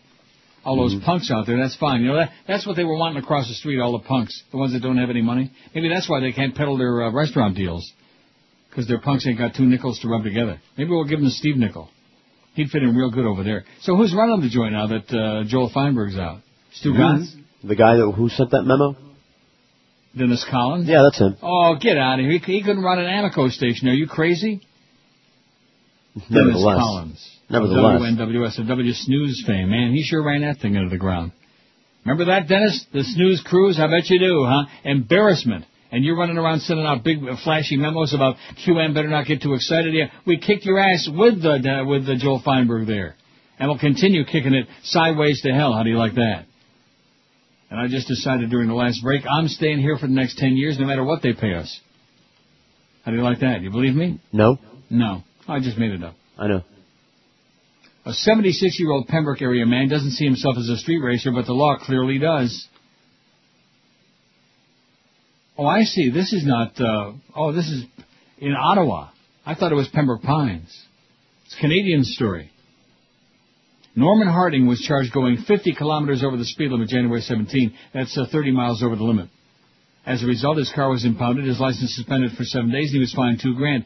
Harding feels the new Safer Roads for a Safer Ontario Act was aimed at street racers, not an elderly man in a hurry driving his wife to a non-emergency doctor's appointment. Hopefully I can explain to them I'm not this kind of person, said the soft-spoken man of his February 21 court date in Killaloe. Harding was driving on Highway 515 toward Pembroke when he passed a truck he said was moving too slowly. Like most of the traffic here, they're going too slow. Right. You're too slow. Jesus. He accelerated and moments later saw a cop car. There were sirens and he pulled over. The OPP, the Ontario Provincial Police Officer, clocked Harding doing 130 kilometers in an 80 zone. 130, that's 65 in a 40 and a 50 zone. Told him he'd be charged. I almost passed out. I was really upset, almost to the point of tears, he told the Sun. He faces a maximum fine of $10,000. Jesus. He said he's now wealthy, and both he and his wife live on old-age pensions in their quiet home on a lake near Pembroke. I think I ought to start collecting my Social Security, don't you think? Do you know you have to pay taxes on Social Security? Yep. Well, what kind of crap is that? I mean, that's a tax on a tax. Right. Social Security is a tax. Right. You're supposed to be getting it back. What? You're supposed to be getting it back. I mean, right. It's not paying tax on it. Because they could just give you less. Because, all right, you don't have to pay tax, and then they'll just give you less of it. Nah, they couldn't give you less if they tried. They couldn't give you less if they tried. I think the max, what I'm going to get is like $1,800 a month, Social Security. And you know the kind of big bucks I've been stashed in there for years. Mm-hmm. Been shoveling it in there, shoving it, sticking it, pushing it. Are we going to get to our 300 votes by the top of the hour or what? 293, yes. Yeah, we'll do it. Just relax, Chris. Just leave it in my capable hands. Okay. Well, no, not you. I know a lot of people I'd like to have them leave it in my capable hands, but boy, they run like a son of a bitch. When you get old like me, especially when it's slushy and sloppy out there. Yeah. And that was pretty considerate of Paco yesterday, wasn't it, to bring me a nice lunch? It was good, too. Good. It was damn good crap. Because I might slip and fall and break my neck and then feel guilty about collecting all that money in the will, You wouldn't, but the Dow's I'll wheel you around, man. You wouldn't what? I'll wheel you around. I don't want to be wheeled around like some I'll wheel you up to the slot machines there. Oh, there was some old guy that hit the floor a couple nights ago. I forget what night it was. He just hit the floor. Some 90-something guy. I'll get somebody else to change your bag for you. Not far from where I was playing, too. And people gathered around for a little bit. And then they got back to their machine and said, well, that's boring. The paramedics came in. They took him out on a stretcher, the whole deal. Sure. All the sirens going off. Haven't had one siren go off today. How do you like that? It's almost noon already. I wonder what that's all about. Probably because it ain't such a mess anymore. There's still quite a bit of snow on the ground, though. Don't you miss the snow? I sure don't. No. I don't mind the snow as long as it's not like, number one, on the road, and number two, where you want to walk. Because where you want to walk is snow and ice and slush. You got to slog through it in the spring especially. Fat. But the good news is it's already the 8th of February, so another month and this will be pretty much over. And you know what they say? It ain't over till... Yeah, it's over. The fat lady sings. Yeah, till it's over. It's over. 299 on the survey. We'll easily have over 300 on this. This, by the way, is an extraordinarily important survey. Does anybody believe that? No. Well, they're right. It's not, but... if you say that, then they're more likely to get on there. Oh, I better tally in there. Tally ho and tally in. Did we get any info about the Red Lobster yet? No. No. Come on. What info like what? I don't know, like a fax, like a telegram, something. I thought it was one of the shocking moments of my life the other day. What day was it? It was on Wednesday. So they're all shocked because, nobody goes great. there. Not good. Great. And I thought to myself, holy crap, here's a place I can come back and eat it again. And that's a place where I can... What? 302. Why are you such a lunkhead? 302 on the survey. I told you. No problem. And what does that mean? Does that mean something? Is it great significance to us or what? Yes. And what is that? I'll wait for you to tell me. It's better than $2.99. It means, I'll tell you right now what it means. It means at least we have at least 302 people listening to this show still. And based on what they've done to it, that in itself is a miracle. Thanks a lot, Jolly Joe, and Joyce, and Clarence. Neil Rogers, Sports Radio 560. The actions of evil. The sports leader. Mark Morgan, it's the 12 to 1 hour on QAM. Jamaica, Jamaica, Jamaica, Jamaica, Jamaica. Vena mola mola landa zizi la Jamaica, Jamaica, Jamaica, Jamaica, Jamaica, Jamaica. In the hoggy belt in Jamaica, the sugar belt in Jamaica, kick not kill him in Jamaica. Vena mola mola landa zizi la Rasta me, Rasta you, Rasta black, Rasta Jew, Rasta Jew, oi, Rasta Jew. I say I and I say whoa yo yo. Oi! How come you don't wear dreadlocks? I'm not that orthodox. I like Jimmy Cliff, and I like to smoke a spliff. I like man so bright. I am a Yiddish type of guy. Rasta me, Rasta you, Rasta black, Rasta Jew, Rasta Jew. Oh Lord, yes, Rasta Jew. I like goat soup, and I ride a motorbike. Chicken soup with Canada lack, that's what I like. Have you ever tasted red fish, rice and greens, plantain and gefilte fish? That's much more my speed. Rasta me, Rasta you, Rasta black, Rasta Jew, Rasta Jew. I want me tell you, Rasta Jew. Oh, boy.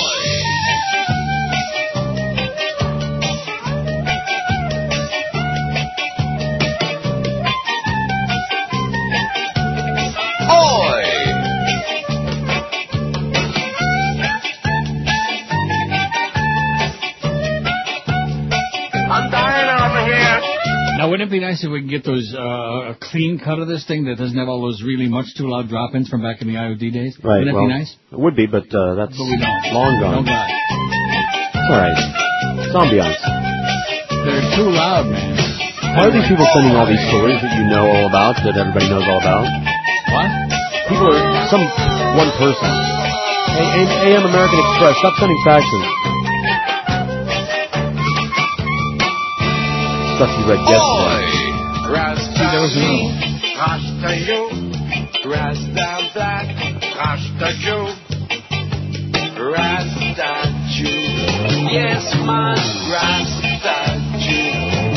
What are you doing? It looks like you're smoking a newspaper. That's a split, man. Why do you always keep your pants unbuttoned? Smallest medical option of chicken. Why do I cook bananas? Do you like bananas? What are you crazy? Do you have these peeling fries?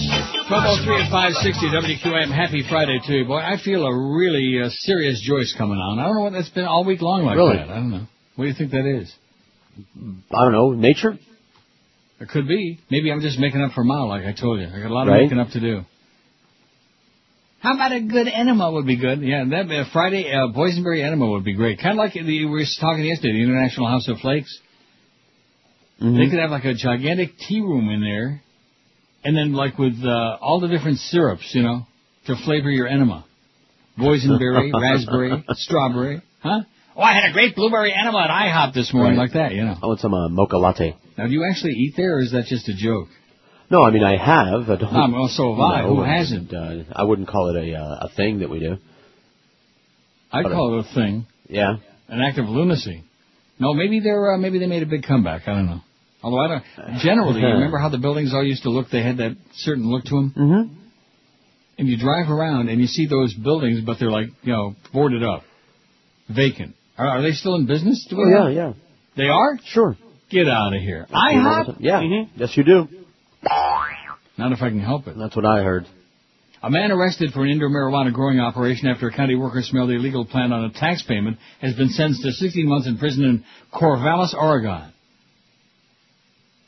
Smelled the illegal plant on a tax payment. Boy, that's really brilliant, isn't it?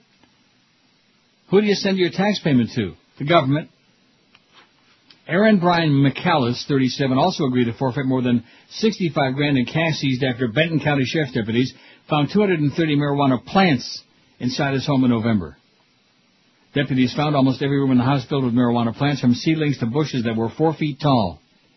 The operation included a backup generator to power the grow lamps in case the electricity went out. Well, that's always a good plan, right? Right. The investigation started when a Benton County tax clerk noticed that the $600 in cash McAllis used to pay his taxes smelled like marijuana. It's safe to say at least the biggest indoor marijuana bust in the last 10 years, said Chief Deputy District Attorney Chris Stringer. The $600 in cash that he used smelled like wicked weed, man. How do you like? What a moron, huh? What a jackass. You fairy. Jesus. Pathetic. 322 on that survey, and the survey says it's a bunch of numbers. I don't want to mail it in. Oh, guess who got busted? I'm sure you saw it. Who? Heidi Fleiss. Oh, no, I did not see that. You ought to see her. Oh, my God. Wow. Former Hollywood Madam Heidi Fleiss was arrested yesterday on charges of illegal possession of prescription drugs and driving under the influence, authorities said. Fleiss was pulled over about 9:30 yesterday morning by sheriff deputies responding to a report of a possible drunken driver in Pahrump, Nevada. Pahrump, the Nye County Sheriff's Office said.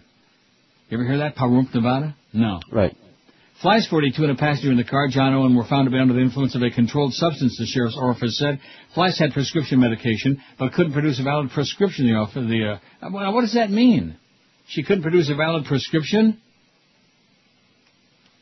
What if you have they have those little those plastic pill things? Right.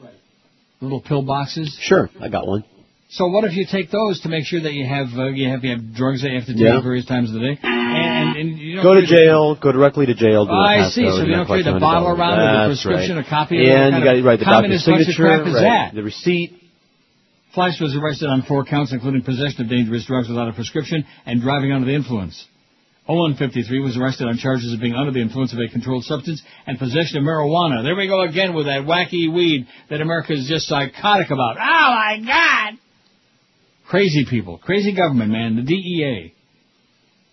A call seeking comment to a cell phone believed to be Fleiss' one unanswered yesterday, and there was no number for Owen listed in the Pahrump directory. Sheriff deputies said they didn't know if either had an attorney. If I get up and run, you'll know that I'm going to have a all right, no problem. choice. Well, that's one of those things. Music now, on that deck. happened to me yesterday. Yeah. I was on the phone with a friend down there yesterday, and all of a sudden I said, I think that he thought that I was blowing off the call, but I wasn't, because I had that great lunch that Paco brought by, and and all of a sudden Nature started calling, and so I said goodbye, and I ran to the tea room. I mean, raced.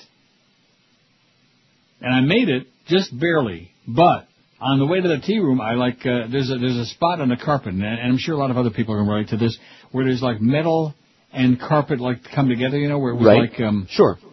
And so there's a little tiny bit, and if you're really unlucky, the metal can rip the hell out of your foot. And so my toe just ripped on that thing wide open.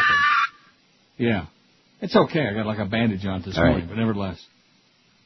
So if I get up and run like that, I probably won't run quite as fast, and maybe I won't make it, in which case I'll be in the shower. Anyway, Heidi Fleiss posted bail of $1,376. Owen posted bail of $1,264, and both were released. Fleiss operates a coin-operated laundry called Dirty Laundry in this desert town 60 miles west of L.A. She moved to Nye County in late 2005 after having been jailed in California for running a prostitution ring. How do you like that? She's running a coin laundry. Why not? Wow. I don't know. It just seems a little bit of a change. Cute. From running it what? Change. Coin laundry. Yeah. Get it? Wasn't supposed to be funny, okay? Well, it wasn't. Like I told you before, there's nothing worse than people who think that they're funny trying to be funny. And by the way, the Jerk Show will be on it too. 300. Now that also was just a coincidence. Yeah, I know. Did we get any faxes about the Red Lobster? Now I read the comments before the show this morning. I went online. I checked out Red Lobster reviews.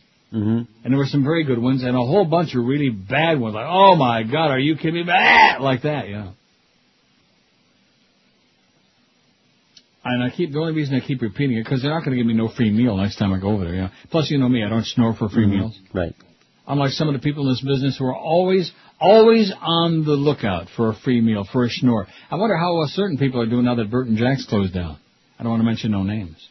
Remember Bert and Jack's with that peppercorn sauce? It's the only place that had peppercorn sauce on the desserts, which is kind of strange. It was a good place. Remember when we had that meal at Bert and Jack's? Pete Bolger and Rana Fink. Rana Wolf Ratfink. And that was the day they told us that they thought we were going to be very excited that they told Steve Nickel to go away. They paid him to go away. Just go away. And he did. And what did that change? Did that change anything? Huh? No, not there. At Paxson? Nope. Although, you know something, now in retrospect, the only people there really pissed me off was that crazy bitch with the Jew for Jesus broad. Bonnie? She was a trip. Yeah, who was running around trying to convert everybody, and then, of course, the engineer. Roy! No crazier than any of the other crazies. Give away those 80 zillion carts from IOD. Remember that? Yep. That's one of the reasons we don't have a lot of material that we still would have. We'd have it in the DCS right now. Tons and tons of crap. It's long gone, and once it's gone, it's gone. Because, at Paxson, we don't believe in carts. It's old-fashioned. Okay, you don't believe it. It's on the floor. It's not bothering anybody. Oh, they didn't like it was on the floor, so why couldn't they build a cart rack, you know? Why couldn't they got one of those old metal racks that we had, those circular racks, remember, from IOD? Sure. Those big ones? Before we got the DCS. Was it Tim that got the DCS for us? It might have been. One of them. I give, Mitch Ween credit, ultimately. Do you know that he threw up on his wedding night? That's what I was told. As long as he didn't throw up on his wife. Oh, I think he did. Oh, excellent. Well, maybe not on her. I heard that story. I don't want to tell you. Well, you can imagine. Great. What a thought. 332. What a thought what? Now you're making it into something filthy, you know. When you were with us in Chicago on that great trip to the Ritz-Carlton. Yeah. Remember that? Sure. You were there for about 5 minutes. Now, did exactly you 5 eat minutes. Free meals there or what? I think I ate a free meal. Well, that's not so bad. And what about at Murphy's Bleachers? Right, that was the free meal. What? I had a hot dog. All right. There's nothing like a we need a ball game, man. I don't care what anybody says. I'll take your word for it. Anyway. What? I'll take your word for it. I don't have one everywhere I go like you.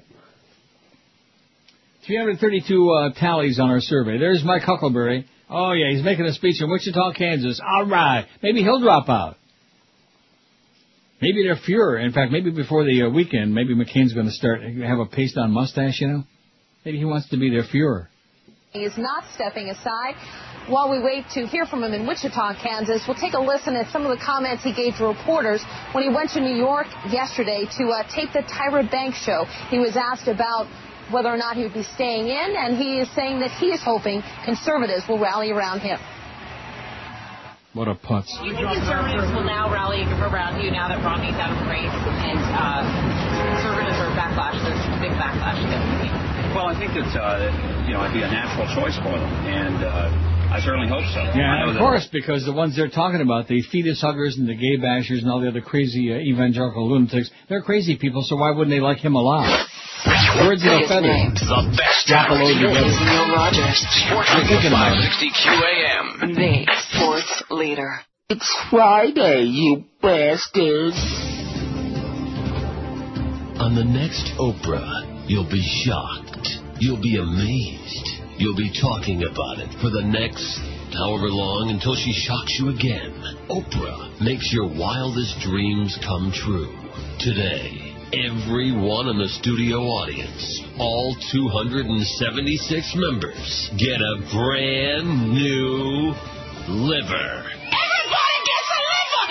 Everybody gets a liver! Then, tomorrow, all 276 studio audience members get a brand new uvula. Everybody gets a brand new uvula! Everybody gets a brand new uvula! The next day, all 276 members of the studio audience get a 3-foot helper monkey. Everybody gets a 3-foot helper Thursday, all 276 audience members get a new prosthetic arm. Everybody gets a prosthetic arm! Everybody gets a prosthetic arm! Oprah, giving away great stuff she didn't have to pay for, even though she could easily afford to. And next season, everybody in the studio audience gets Stedman. Everybody gets Stedman! Everybody gets Stedman! Okay, you keep him. 1218 at 560 WQM. Happy birthday to Redlands Jim. He's 61 today, and he voted on the poll, and now he's mailing it in. He says, best to you and George. Well, best to you, Jim. So here's the Tom Hagen stuff from Wikipedia. You want to hear that? All right. Well, not right now. Oh, teaser. You want to hear it? Yeah. Not right now. All right. I'll stick it in my file. Damn. Oh, by the way, Scotland Yard says a bomb blast killed Benazir Bhutto, not a gun. Former Pakistani Prime Minister Benazir Bhutto died from severe injury when a bomb blast slammed her head into an escape hatch on her SUV. According to investigators with Scotland Yard. Investigators also say that while two people participated in the attack, one to fire a gun, the other to trigger a bomb, there was no evidence that Bhutto was shot. The findings are consistent with the initial Pakistani government assertions, which triggered deep skepticism in the days after her death in Rawalpindi on December 27 last year. But a spokesman for Bhutto's Pakistan's People's Party said the British investigators were limited in their ability to investigate the killing fully, and that the party remained convinced that Bhutto died from a gunshot. Well, why not? Everybody in America is dying. A lot of shootings going on, man, all over the place. Oh, there's Huckleberry Hot on the guitar again. Other side of the country, Now. He's picking on that guitar. Now. That's his crowd. The Roman Catholic Church is facing an unnecessary crisis that could have been averted if the overriding priority in recent years had been the welfare of the Church's children rather than the welfare of its priests and its assets, prominent religious authorities write. It's a Massachusetts School of Law report. You want to hear it? Yes. Okay. The Reverend Dr. Marie Fortune, founder of the Faith Trust Institute, editor of the Journal of Religion and Abuse, said, not reporting allegations of child abuse to authorities, secret settlements which place gag orders on something. See, this is chopped off. I better not try to read this. It's chopped off. I just realized in the right-hand column. You want to know why? Because it was on my Yahoo from our good, close personal friend, what's his name, Sherwood Ross. Every time I try to print out something off that damn Yahoo or Hotmail, it won't print. It chops off the right. And don't tell me to like a highlight, because it doesn't. That don't do it. Okay. Aren't you pissed off about this? No. In the article in the Long-Term View, a publication of the Massachusetts School of Law at Andover, Mass., Dr. Fortune, a minister in the United Church of Christ, writes, from east to west, we're learning information that dioceses not only kept these crimes a secret for decades, but they also misrepresented the facts to survivors and depositions to harass and blame victims for the victimization. These long-standing cases of abuse by priests, silence, and cover-up are all the evidence we need that the hierarchy of the church has been hijacked by those who chose the institutional protection agenda, Dr. Fortune said. Behind the face of robes and incense, clerical privilege was allowed to trump the gospel, and they've been brought to the church. They brought the church to the brink. To the brink. The church's accusers, she notes, are survivors of sex abuse that don't usually come forward to complain until they reach adulthood. Yet she points out some diocesan council have attempted to utilize state statute of limitations. She writes the fact that some dioceses, not all, have opposed statutory changes which would extend the statute of limitations in order to accommodate survivors and really get to the perpetrators, who may still be offenders, creates huge questions in the minds of parishioners about the diocese's genuine commitment to healing and justice for victims and survivors of abuse. And, of course, for justice, you know where we have to go, don't you? Don Corleone. That's it. Yeah, let me worry about Luca. He looked like an alligator when he put his teeth over his thing. It, like, moved his jaw side to side. Yeah. Let me worry about Luca. And he put his thing over his thing. State officials have decided that former BSO Sheriff Ken Jenney should be deprived of his state pension because of his criminal convictions in that public corruption case. Good. Hum and dreared. Jenny had hoped to collect more than $134,500 a year in pension payments, according to state estimates, but guess what? No chance. The former sheriff, now serving time in federal prison, has till February 22, September, that's my favorite month, to appeal. And you didn't even say a thing about it. September, you heard of that? Nope. We're going to challenge their decisions. Is he okay, Chris, or is he like me? He's fading fine from the sandwich? Okay. No, he's fine. I think he's getting ready for the weekend. He's getting ready to what? 2 days off. Got a cough drop here? We're going to challenge their decision, said Mark Herring, Jenny's Tallahassee lawyer. He said he was still researching the grounds for an appeal. Jenny must now ask the state to appoint an administrative law judge to consider his objections. Such cases are usually resolved by a trial, Herring said. It's case by case based on the offenses people pleaded guilty to or are convicted of, he said. State Retirement Director Sarah Beth Snuggs wrote Jenny at the penitentiary in Southwest Virginia to inform him that the state will not pay his pension. Sarah Beth Snuggs. Oh, my God. She cited the state law that she says holding public office requires officials to maintain public trust and that they lose pensions if they're convicted of a felony involving a breach of that trust. And you breached it, baby. And there's Barack Obama saying that his personal history and his record make him the best candidate to go up against John McCain. All right. Amen. Hallelujah. So you want to hear about Tom Hagen or not? I do. I told you I did. Tom Feargal Hagen is a fictional character in the Godfather books and films. He was portrayed by Robert Duvall. He's the informally adopted son of Don Vito Corleone and serves as the family lawyer and consigliere. Some have speculated that Hagen is based on a real-life mobster, Frank DeSimone. While both men were lawyers that came from mafia families, DeSimone was heavily involved in illicit and violent activities of the gang, while Hagen mostly kept his hands clean. According to the backstory established in the various Godfather novels, Tom Hagen is an orphan, the son of Martin and Bridget Hagen. He also has a younger unnamed sister. His father, Martin, is a carpenter and violent alcoholic. When Hagen is 10 years old, his mother catches an eye infection that results in blindness and dies soon after from venereal disease. Ooh. Remember the days when they used to call it, instead of STDs, it was venereal disease. That's right. VD, sounds baby. So like gross. Valentine's Day. A few months after his mother's passing, his grief-stricken father drinks himself to death. Hagen and his sister are placed in an orphanage, but Hagen runs away. The sister ends up in a foster home while the social agencies at the time fail to follow up on Hagen's case. Hagen lives on the streets for more than a year when he develops a similar eye infection. Hagen is given warm food and a cot to sleep on, and the Don personally sees to it that Hagen's eye infection is given medical attention. Although the Don never formally adopts him, thinking that this would be disrespectful to Hagen's parents, Hagen thinks of Vito Corleone as his true father. For your father! Oh no, that was Enzo the baker. After graduating from law school, Hagen marries an Italian girl, Teresa, and offers to work for Vito as his lawyer. His German-Irish ancestry precludes his formal membership in the Mafia, which does not accept non-Italians. Well, let me tell you something, my crop neck friend. Right. But when Vito's consigliere, Genco Abbandando, is hospitalized with cancer, Hagen takes his place as the first non-Italian to achieve this important role. Hagen's ascension to consigliere provokes rival mafia families to refer jokingly to Corleones as the Irish Gang. Hagen's keen mind and legal expertise make him a masterful consigliere, an integral part of the Corleone family empire. I better do the break because there's some more. Okay. I don't want to. We'll get back to you, Tom. You're out, Tom. Biggest names. The best talent. This is Sports Radio 560 QAM. The sports leader. One moment, please. Yeah, what was that? Well, something ended, and Chris is in the bathroom, and I don't know how long he's going to be gone. You know, the rest of us don't know how long it's going to take. Chris is in the bathroom or somewhere. I mean, when he's gone this long, I don't know. Tea room? I can't imagine he's in the kitchen eating since and his food is right here. Just like that. Sure, I'm sitting here, I'm looking around for red lights and green lights and purple lights. Filler music going in the meantime, right? What do you mean by that? Well, we should play some music. You don't want to talk until he comes back, do you? We don't know how long he's going to take. Then we'll have to stop talking. You don't know what he's going to take.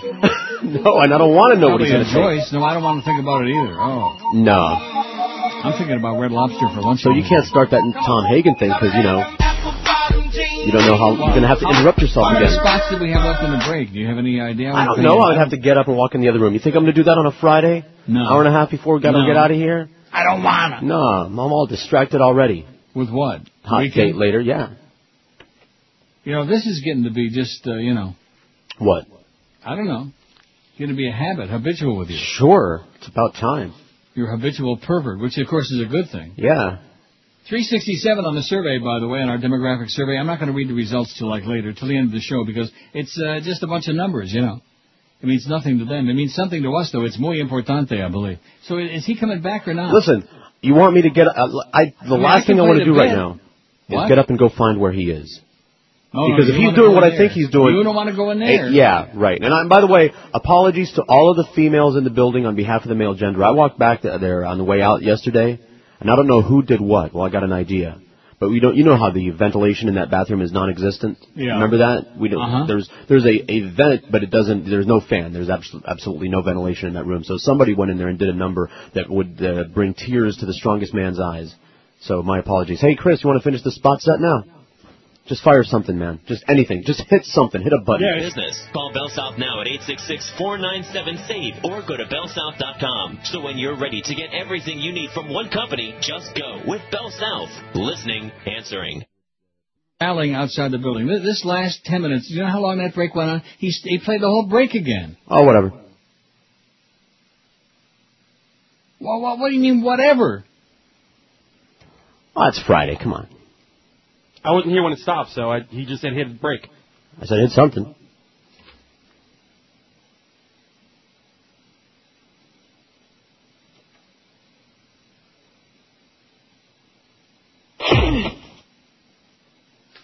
Here's a fax from some listener in Michigan who listens online. Officially, Benazir could not be shot because that would make her an official martyr. These things turn the world of the Islamists, it says. Thanks for everything and laughs, too, it says, and you're welcome. Listening on the line in the eternal twilight of Michigan. It says, I feel like I'm in the eternal twilight of hell. The Twilight Zone? Last break, and nobody seems to care. Oh, well, it's Friday. Well, what is that? Yeah. What is that? Well, we could care, and then what? Yeah. That's not going to change anything. anything. At least wonder why, try not to do it again, Played a whole break again. We were in the last spot.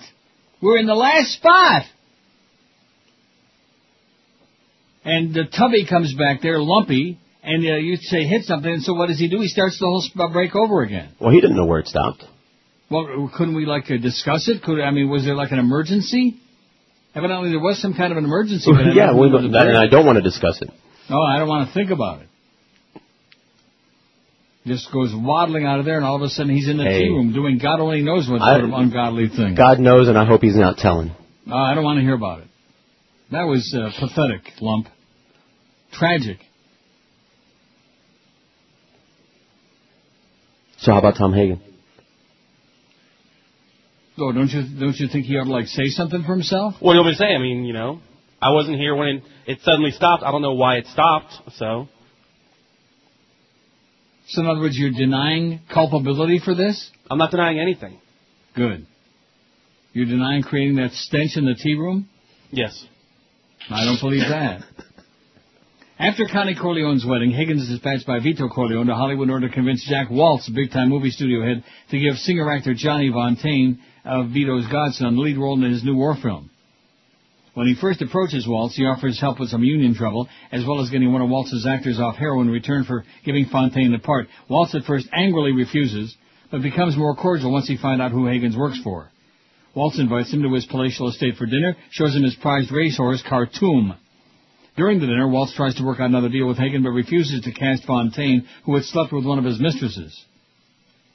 Later on that night, men working for the Corleone steal into Waltz's stables and decapitate Khartoum and place the horse's severed head and large amount of its blood in Waltz's bed. Severed head in your bed. The next day, Hagen receives a call from a ranting Waltz, who threatens to bring the law down on the Corleone's heads. Hagen gives a nonchalant response and hangs up.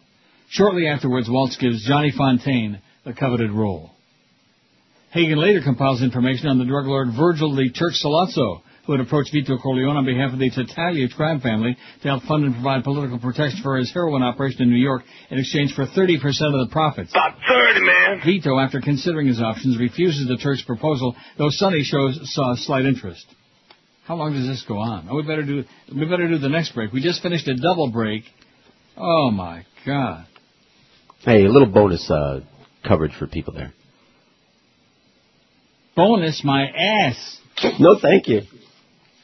We're starting to get like the other shows. Oh, let's go into a 25-minute break now. We'll come back sometime. Just hang with us, baby. Just hang by your toenails. And like I said, maybe we'll come back and who knows? Maybe we'll play the break twice again. This is Neil Rogers. You got anything to do? Go do it now. The sports leader. Hey, you bastards. Hello, I'm Senator Hillary Clinton. And I'm Terrell Owens of the Dallas Cowboys. And we'd like to talk to you about National Shed a Tear Week. Too often people hold in their emotions and think that crying is a sign of weakness. That's right, T.O. Actually, crying is a positive thing. It can get the press off your back. Or it can help you win votes. So join me and T.O. and have a good cry this week.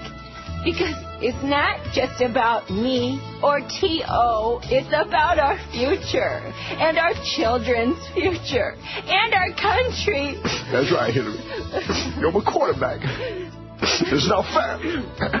Thank you, and have a happy National Shed a Tear Week. Yeah, have a good cry, man. It can't hurt. 1245 at 560 WQAM. That's right. Have a good cry. Cry your eyes out. 383 on that survey, man. We'll get over, 500 maybe? I don't know. 450. What do you say, Lump? Sounds good to me. Lump took a dump, by the way. Oh, my God. Actually, I was talking to engineering at the time. So. You were what? I was actually talking to engineering at the time. About what? Just talking to them to make sure everything was going good and everything, and then all of a sudden this happened, so. Well, that'll teach you. You were in talking to engineering, which makes it a million times worse. We can say, boy, you should have stayed with that other excuse. Right. Well, what do you mean if everything was going good? What does that mean? Just make sure we don't have any technical problems or, stuff that we need to have. How would you ask them that? I wasn't asking them. I was, talking to them. To make sure we don't have any technical problems like what? Like, like the spot set ends in the middle and you're in another room talking crap? Yeah, well, We thought you were taking a crap, not talking crap. Oh, my. Oh, my God. See, that's the kind of thing. Let me give you a little piece of advice. You don't admit to something that stupid. Okay. You say, I was in there, and my guts were just bursting, and I was in there taking the dump of a lifetime. Then we can, everybody can appreciate that. Like yesterday when I ran and ripped my toe, But to tell me you're in there talking engineering, having a gab fest while the break is playing, that's unacceptable. I would say it's acceptable. We're cutting your pay, by the way. Okay. Anyway, that December, Hagen's abducted by the Turk. Will you stop interrupting? This is very important stuff about Tom Hagen. That December, Hagen's abducted by the Turk and his bodyguards. At an undisclosed location, Sollozzo informs Hagen that Don Corleone has been shot and killed and tells Hagen to convince Sonny to go along with the original deal. Hagen promises to calm Sonny down, but warns the Turk about inevitable reprisal from Luca Brasi, the Don's fanatical loyal bodyguard and hitman. Unbeknownst to Hagen, Brasi was killed by Sollozzo and Bruno Tattaglia. The meeting is interrupted when Sollozzo gets word that Don Corleone survived the shooting, which ruins all of Sollozzo's plans, as Sonny would listen to no deal while his father was still alive. While he loves all the Corleones, Hagen idolizes Sonny, and so blames himself when Sonny is murdered by the Tattaglias. After becoming the new head of the family, Michael Corleone removes Hagen as consigliere, restricting him to handling the family's legal business in Nevada, Chicago, and L.A. Hagen accepts the decision and remains loyal. In Godfather Part 2, after an attempt on Michael's life, Hagen takes over as acting Don while Michael tries to find out who in his organization had betrayed him and aided the assassins. Hagen is instrumental both in securing the friendship of powerful Senator Pat Geary and defending Michael during the Senate hearings on the Mafia. The fall of Fulgencio Batista's regime in Cuba forces Michael to abandon his dream of becoming a legitimate businessman and retake his place as the Don of the Corleone family. As a result, he gives Hagen back his old position as consigliere. Even as Michael becomes increasingly ruthless and paranoid, Hagen dutifully fulfills his role not just as a legal advisor, but a dispassionate envoy for the family. For example, he gives Frank Pantangeli, who had betrayed Michael, the option of committing suicide so that Pantangeli's family would continue to be taken care of after his death. Godfather Part 3. According to The Godfather Part 3, Hagen dies at some point prior to the time frame of the film, 1979-80. There's no specific indication in the film as to how or when he dies, except that it's before the ordination of his son, Andrew. Mike Weingartner's sequel, The Godfather's Revenge, explains that Hagen is murdered August 64 by former Corleone underboss Nick Geraci, who drowns him in the Florida Everglades. Really? Geraci then sends Michael a package containing a dead baby alligator, along with Hagen's wallet, a message similar to the one that sent to Sonny in the original novel following Luca Brasi's death. Tom sleeps with the alligators. Yeah, Tom sleeps. Meanwhile, Luca Brasi sleeps with the fishes. Right. Now, behind the scenes, the Hagen character was originally intended to have been featured in Godfather Part 3, but was written out because of a financial disagreement between Duvall and the film's producers. Coppola stated that Part 3 was originally planned to feature a split between Michael and Hagen as its central plot. Coppola stated in the film's commentary that Duvall demanded the same salary as Al Pacino, and he said, no way. Can't do it, Sally. He said, don't call me Sally. And they said, bada bing. And that was the end of that. So that's why we didn't see him in Godfather 3. Low budget, that's why they could afford George Hamilton, and they could afford Eli Wallace and Mary Coppola. Oh, my God. Have another cannoli, Eli. And I never noticed until that movie what a bad actor he was, and I saw some of the older movies. There's a scene where they have the hit in the Atlantic City in the casino in that big boardroom. Mm-hmm.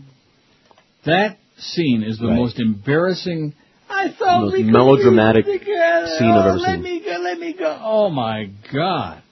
There are people on death row for lesser crimes than the overacting he did in that movie, man. That was just the worst. And then, of course, when... I love the thing where she gave him the box of cannolis. Mm-hmm. Oh, you eat it. You're so skinny. You know, and she gums just a little tiny bit off the tip end of it, you know? The cannoli. 392 on the survey. By the top of this hour, we're going to be over 400. How do you like that, Fatso Lumpy? He's in there talking to the engineers. We're doing a radio show. He's in there having a confab. Is there anything wrong? Such as what? I didn't know I wasn't allowed to talk to people. In the middle of the show? We were in a break. See, here's the deal. Here's when you go talk to an engineer. When there is a problem, that's when you go to engineering and say, hey, the streaming is screwed up, or the audio vault just dropped out, or something, see? Now, maybe you were having a psychic moment. Maybe that's what it was. Maybe you knew the audio vault was going to drop out and the spot was going to stop in the middle. We'd have dead air. But, of course, if you knew that, then you should have sat your fat ass there. What word did you say? Sat. Okay. I see, that's what I thought he did. Right, me too. Oh, my God. He's in there talking to the engineers, having a conversation in the middle of the show. You just aren't ready for prime time at all, mister. You ain't no Josh Cordes. Thank God. Well, here's the good news, okay? What? What are you laughing about? Is it 2 yet? You know what? I think you ought to do 1 to 2. I need to lay down on the floor and recuperate. I think Jax ought to do 1 to 2 and get that hour back. We're not going to do it. We're not doing that. I don't want him doing 1 to 2. I don't want to? That, you don't want to? Ass crap, whatever it is that he, does. I don't want that on this show. Come on now. No. And those bits, oh my God. Well, if you make me do it, I'll play some scat music. Tax rebate checks will begin going out in May. Treasury Secretary Henry Paulson said after the House's passage of the Senate-approved $167 billion economic stimulus package Thursday. My reaction to that is stimulate this, please. The House of Representatives voted 380 to 34 to send the measure to the President a few hours after Democratic and Republican senators reached the court, ended a day-long stalemate over legislation. Earlier, 2 White House officials said President Bush would support the package. It'll be delivered to the White House today. Bush is signing likely sometime next week. The package, which passed the Senate 81 to 16, will send rebate checks to 130 million Americans in amounts of $300 to $600 for people who have an income between $3,000 and $75,000 plus $300 a child. Couples earning up to $150,000 will get $1,200. What am I going to get? About 30, man. Christ. The checks are in advance on next year's refunds, and most, if not all, the money will be deducted from the taxpayers' refunds in 12 months' time. My team will be sitting down with the IRS tomorrow, and the IRS, right in the middle of tax filing season, will be working to get checks out, said Paulson, who helped broker the deal. Paulson said the process of sending the checks will be completed by the end of the summer. It'll be a really bummer if you don't have your money by the end of the summer. So now you're all rich, man. Going to get a big check. Big check. $300, $600, maybe $1,200. Can't wait. Spend it all in one place. Like Sophia told, Yeah. the bishop. Don't spend it all in one place. $50 million from the Corleone Foundation. That would be, now, I guess we've taken that poll. Who was the worst performer in The Godfather? Did we? Did we do that? I don't know. Eli Wallach and Sophia Coppola and George Hamilton. Those three, man, they got... That's all you got to put on there. What? That's all you got to put on there. Yeah, because everybody else was good. Right. But those three. What about Carlo? I don't think Carlo was too good. Oh, I thought he was great. He took a beating. And what about Connie Donahue? Who? Connie's fiancé. Oh, okay. If you marry this man, I'm going to be very disappointed. He was very lackluster. I don't know. Yeah, that was him. He's dead now, by the way, Troy Donahue. Well, good. Serves him right. He was always lackluster. He couldn't sing. He couldn't act. He couldn't dance. He couldn't do nothing. He made a lot of money, though, once upon a time, I guess. Did he now? He was one of those teen idols, for about 5 minutes. Like Tommy Sands. Teenage Crush. You got that on Capitol Records. Tommy Sands. Here it is, a Teenage Crush. I like Orange Crush. Give me a little bit more time than that. You don't have it. Capitol Records, baby. I remember that dark blue label. Purple, like the Purple People Eater. Tommy Sands? Tommy Sands, S-A-N-D-S. Wow, As in the I Sands, got no like Tommy Casino. Sands. You got no Tommy Sands? Yeah, but by the time we come back from the break, I will. Oh. Well, work on it. There's Bubba. Do what we've always done for each other. I will let her bounce ideas off of me. I'll tell her what I think. We'll talk through things. And I'll be available talking about Monica again. She's going to bounce it off of specific assignments that seem right. I'd do that for President Bush. Yeah, he'd do it for President. I know what he'd do for President Bush, all right. I can't say it on the air, though, because then the Secret Service will be knocking on the door. We don't want to be going there. We don't need that kind of grief. After we already had lump-induced grief this hour. You were talking to engineering. Do you have any idea how that just... Like what? Like a social club? Like schmoozing? Yeah, that's exactly what it was. Schmoozing. He's schmoozing with the engineers. Anything wrong? Anything, Is there anything else, Robin? Yeah, you beat me by about a quarter of a second. I was just going there. Yeah. Anything else, Robin? Anything else? Come on. Maybe we can stay on for 20 hours today, Robin. Biggest names. The best talent. This is Neil Rogers. Sports Radio 560 QAM. The sports leader. This is Arnold. This is not a tumor. It's the 1 to 2 hour. Language tape number 6. The convenience store. Follow along and repeat. Convenience store manager. Hello, may I be to helping you, please? Repeat. Hello, may I be to helping you, please? Customer. Yes, I would like a pack of Parliament Lights. Convenience store manager. You want a Parliament Light? Repeat. You want a Parliament Light? Customer. Yes, I would like a pack of Parliament Lights. Convenience store manager. This a Parliament Light? Repeat. Is this a Parliament Light? This one, Parliament? Customer. No, neither one of those is the Parliament Light. Wait, no, is it this one? No, or this? no, it's not that one. You want a Parliament Light? Yes, I want the Parliament Lights, please. Is it down here? No, this the Parliament Light. This one? No, Parliament no, can't you see it's a... This one, Parliament Light. No, over there by the dirty magazines. Can't you see it? Listen, Laundryhead, it's the Parliament Light. Now, can't you see it's right over turn this tape over for language tape number 7. Ordering Chinese food over the phone. All right. Long time since I played that. Not long enough, though. 101 at 560 WQM. Now, what did you say we're going to do this hour? Did you say you and Chris is doing the hour as part of his punishment for his aberrant behavior? You were gonna talk up Tommy Sands. Why, you have it? Listen, why would I tell you to say that? Oh, I'm waiting. I thought you were gonna talk it up. Oh. Well, it sure is taking a long time. I mean, it's It's there. not working, see. What do you mean it's there? It's there. The file is there. It's just not firing. Well, why not? I don't know. There we go. Oh, there it is. Now it's going to restart because I just double-clicked on it again. You know, it's a slow computer. See, I did a great job. Drop that little drop in there and you stepped on it. Sorry. Oh, my God. Well, he was cute, though. Wow. He was cute. A lot of hits, apparently, and I didn't have any of them. It was a gigantic hit. He had several hits? Ring-a-ding-dong. Get out of here. Ring-a-ding my ass. No. The worrying kind. Ring my phone. He didn't have no Sing big Boy hits. Sing. Well, I don't know if these were hits. He That's couldn't just sing what his came up on the paper search. sack. He just looked good, and he, had that one big smash, which means he slept with the right people, whoever they were. He was doing it. Never heard of that song, Teenage Crush by Tommy Sands? What That was year? huge, man. Let me take a look at my book. What year was that? Way before my time. 50s.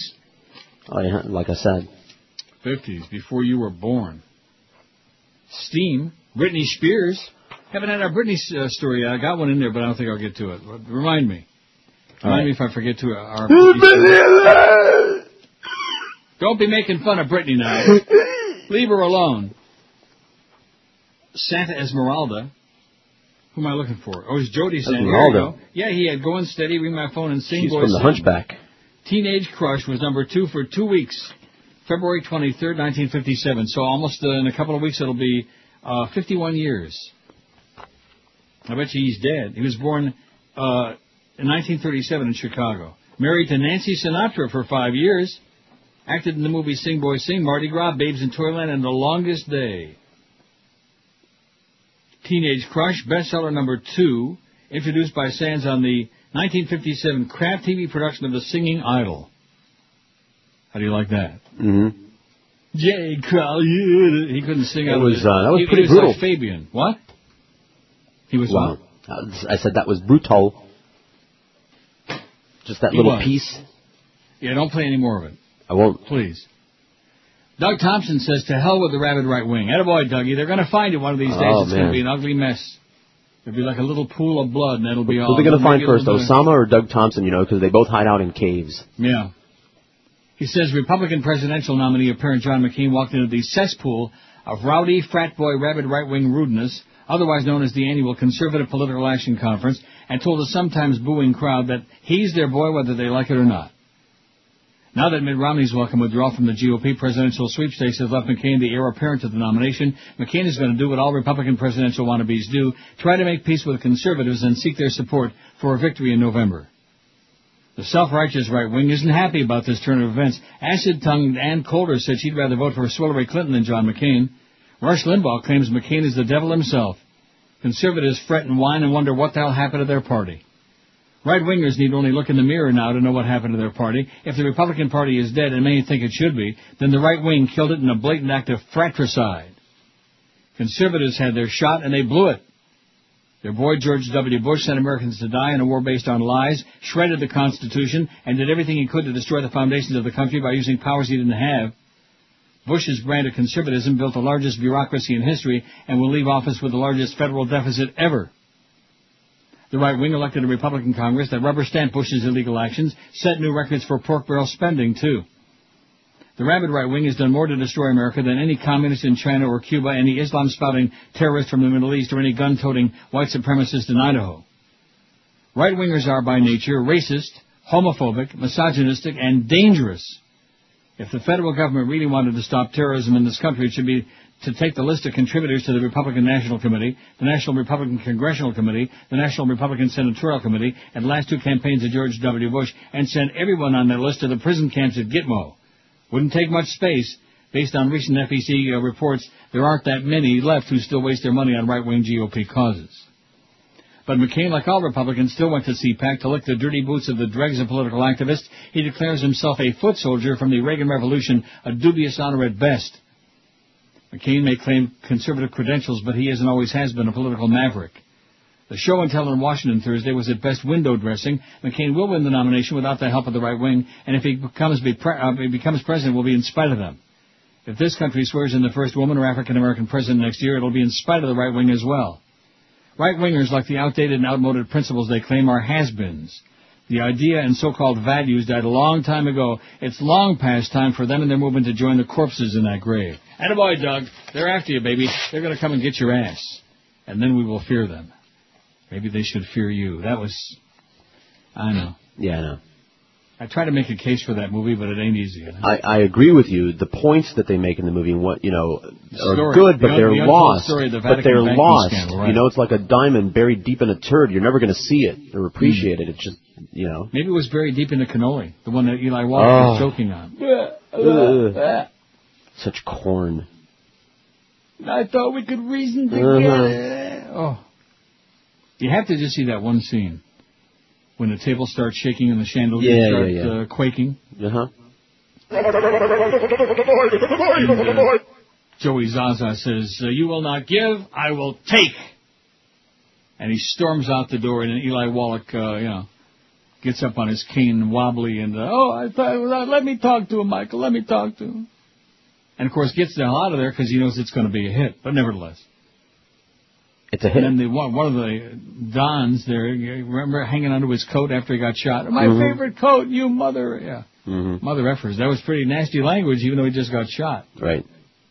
Well, what would you say if you just got shot? Mother something. Sure. Mother Mary. Hail Mary, Holy Mother of God. Blessed is the fruit. 424 tallies. I'm looking at the time we did this years ago, and how much younger the audience was back then. But then again, that's years ago, Maybe 8 years ago. I mean, men 18 to 24 and 25, 34, we had a ton just a ton of those people. Now we have a dribble. Now maybe over the weekend it's going to change. You think? Maybe those people are working, they're in school. I thought that as well. I'm hoping that, because it's everybody's pretty weak. Either at school or at work or something, and over the weekend. Oh, boy.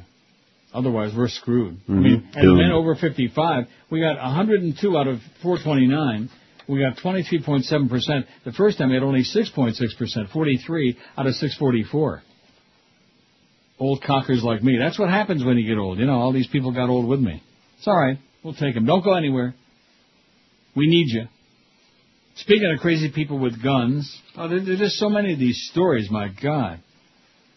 10 days after losing a federal lawsuit against the St. Louis suburb he insisted harassed him, a gunman stormed a council meeting, yelled, "Shoot the mayor," and opened fire, killing 2 police and 3 city officials, authorities and witnesses said.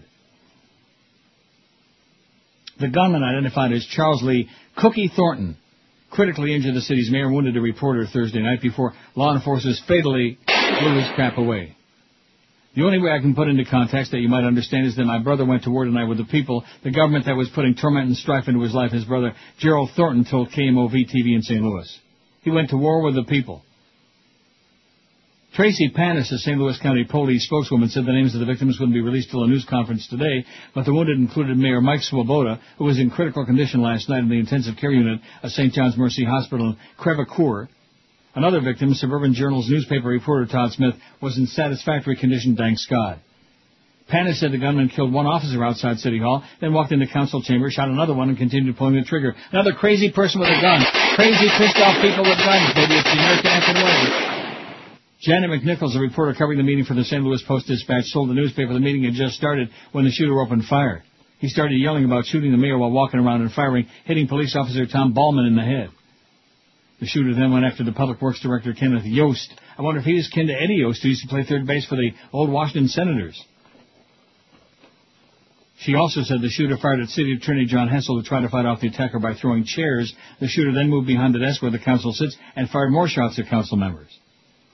We crawled under the chairs and just laid there, McNichols told. I wonder if he's kin to Mickey McNichol or Christy McNichols. Or what was her brother's name, Jimmy? Yes, that's it. He was a great actor. Yeah. Oh. Well, everybody in the family back in the day, had to be like Dick Van Patten and his son Vincent Van Patten. Wow.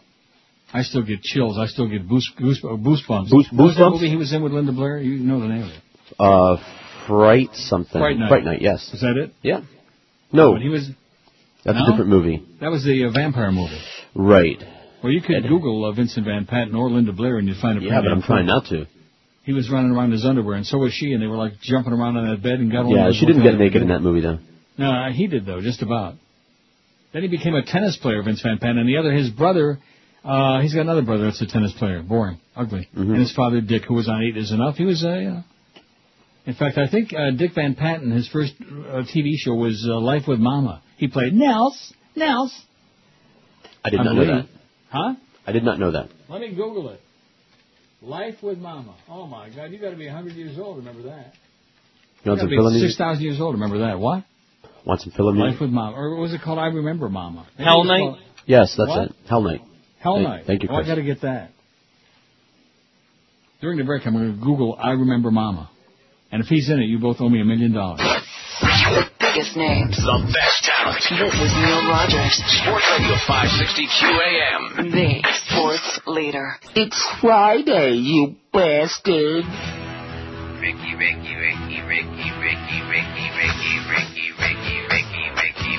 Everybody talk about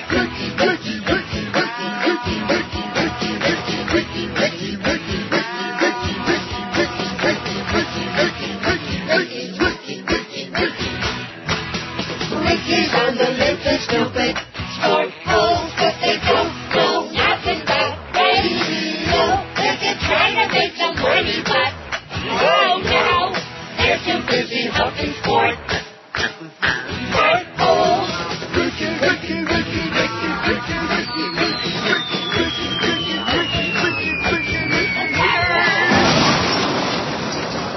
What was that noise? Let me take a look at the security monitor. Anything to do with sports? No, just a lot of buildings burning and carnage. My car's okay, though. Oh, go back to the phone. Ricky.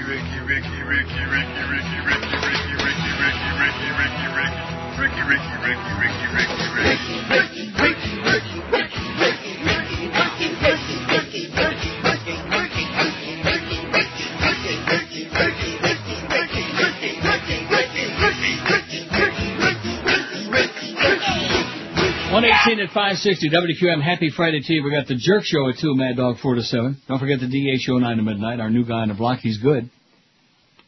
And here's I Remember Mama. I Remember Mama. What did I tell you? Well, good. It's got a picture of the cast that brings a tear to my eye. 1949 to 1957 on CBS, 30 minutes, black and white. Peggy Wood as Martha Hanson. Judson Lair as Papa Lars Hanson. I remember Mom and Papa Hanson. Rosemary Rice as Katrin Hanson. Ruth Gates, Carol Frank, Alice Frost. And guess who played Nels Hanson? Dick Van Patten. Wow. 1949 to 57. How do you like that? And the show used to start with these words. I remember the big white house on Steiner Street, and my little sister Dagmar, and my big brother Nels and Papa. But most of all, I remember Mama. Mama. Mama. Mama la. Mama. Mamma mia. Mama la tuya. What? What? Mama was the story of a Norwegian-American family living in San Francisco in 1910. The story is told through the eyes of daughter Katrin, Rosemary Rice. The show opened looking through the pages of the family album and remembering. Mama was played by veteran stage actress Peggy Wood, who created one of the warmest characters ever to grace TV. In 1956, they canceled Mama, but popular support from the public brought it back for a 13-week run on Sunday afternoons from December of March 57. Sadly, except for that last 13 weeks, Mama was telecast live rather than filmed, so we have no taped record of that show. Oh, no. Passings. Ruth Gates died in 1966 of a heart attack. Carl Franken, 72. Well, let's see. Who was Papa? Who played Papa? Hey, Papa! Oh, Justin Lear. Oh, Justin Lear died in 79. Peggy Wood died of a stroke in 78. Kevin Coughlin in a car accident in 76. And Alice Frost in 98. But Dick Van Patten, he's still alive. They hit him with 5 shots. And he's still alive. How come we're so Godfather intensive? Oh, because Brandon sent me all that stuff, and it's good. It's good crap, man. It's good crap. We'll be Godfather What are you doing on the survey? You're going to make 500 a day? You better make 500 on this one, mister, or your ass is green grass. Okay. Like Tom Jones would say, the green, green grass at home where George is smoking it. Tom Jones sang that? Sure did. Or did Engelbert Humperdinck sing that? I don't know. Tom Jones, I think. You better look it up. You got it? What is, I don't know, between the Godfather and all these stupid songs? Tom Jones, you're right. And Jack Palance. Jack Palance, he was a singer? Echmer, a singer, man. Guess what? My old hometown. Oh, my God. Just when you least suspected it. Right. Just when you thought it was safe to listen to the radio again. And there to meet me. Is he dead? Wow. Oh, yeah. He is so dead. He was one of the ugliest actors to ever, make it big. I mean, there were people who made it like Lon Chaney and Lon Chaney Jr. because they were supposed to be ugly and they played those kind of roles. Gruesome roles. Well, who knows what Lon Chaney really looked like? He was always wearing makeup. Yeah, that's true. Maybe he looked like... I don't think he really did look like Quasimodo, Maybe he did. Maybe he did, you're right. There's Al Gore. Maybe I do. Bill Clinton, a lot of talk. Bada beep, bada boop, bada bop. There's Al Gore talking up a storm. Bada beep, bada boop, bada bop. He said, I won, but I don't care. But you could run again, Al. I don't wanna. That's what he said. I don't wanna. 455 on the survey. We better get to 500. We need 45 more people on there in 39 minutes. That's easy, man. Isn't it easy? See. And what did we get on the first one, Chris? 1,100 and something. 1172. Wow. That means we're going to be close to maybe over 1,700 by the end of the day. Now, granted, it's 2 polls, it's cheating, but nobody's paying any attention. Except a bunch of old folks like me. That's all right. Nothing wrong with getting old. It's better than the alternative. You're right. Now, speaking of crazy people with guns, Phoenix, Arizona. A would-be bar owner, angry at being denied a liquor license, threatened to shoot people at the Super Bowl and drove to within sight of the stadium with a rifle and 200 rounds of ammunition before changing his mind. Christ, they should have shot Eli, man. That would have done it. Now, even that wouldn't have done it. Still would have lost. Kurt William Havelock. I wonder if he's kin to Havelock Ellis, who wrote all of those sex books. Remember Havelock Ellis? No. Kurt William Havelock, who ultimately turned himself in, had vowed to shed the blood of the innocent.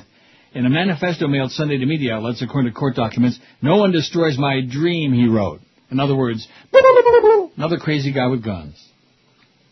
The documents say he was armed with an AR-15 assault-style rifle Sunday when he reached a parking lot near University of Phoenix Stadium in Glendale where pregame activities were happening. He waited about a minute and decided he couldn't do this, FBI agent Philip Thorland testified at a detention hearing for Havelock on Tuesday. Havelock's father testified his son then called his fiancée and met his parents at his condo in Tempe, like Glendale, a suburb of Phoenix. He was very upset, sobbing hysterically, Frank Havelock said. He said, I've done something terribly, terribly wrong. Current Havelock, 35, was charged Monday with mailing threatening communications. He's being held without bail. Additional hearings have yet to be scheduled. His lawyer, Jeffrey Allen Williams, did immediately return call seeking comment. Federal authorities say Havelock was upset over being denied a liquor license. That'll do it. That'll piss me off. Let's go kill some people. A few months ago, Tempe officials denied his application for a liquor license for a Halloween-themed bar called the Haunted Castle. Tempe officials never recommended a license to the state liquor board, they said. There were some neighbors who came forward and said it wasn't the right business for their part of Tempe. She said they heard he wanted to call his place Drunkenstein's. Right. What's wrong with that? Drunkenstein. That's a great idea. The FBI said the complaint that Havelock planned to attack Super Bowl at the stadium in what he called a econo-political confrontation. I won't be bullied by the financial institutions and their puppet politicians, he wrote in the 8-page manifesto. I will test the theory that bullets speak louder than words. Maybe the blood of the inculpable will cause a paradigm shift. Someone has to start the revolution, but no one wants to be first, he said. Authorities said in the complaint Havelock first thought of targeting a shopping center in North Phoenix before planning to attack the Stupid Bowl. How many dollars will you lose? And all because you took my right to own a business from me, the manifesto said. And then he just, he started crying, yeah. Broke down in tears. And lost it. And now he's after Taurus, I guess. He's in trouble. Right. What is that thing under? What thing? Dan Rather Snort? Oh, there it is. Right. Like that.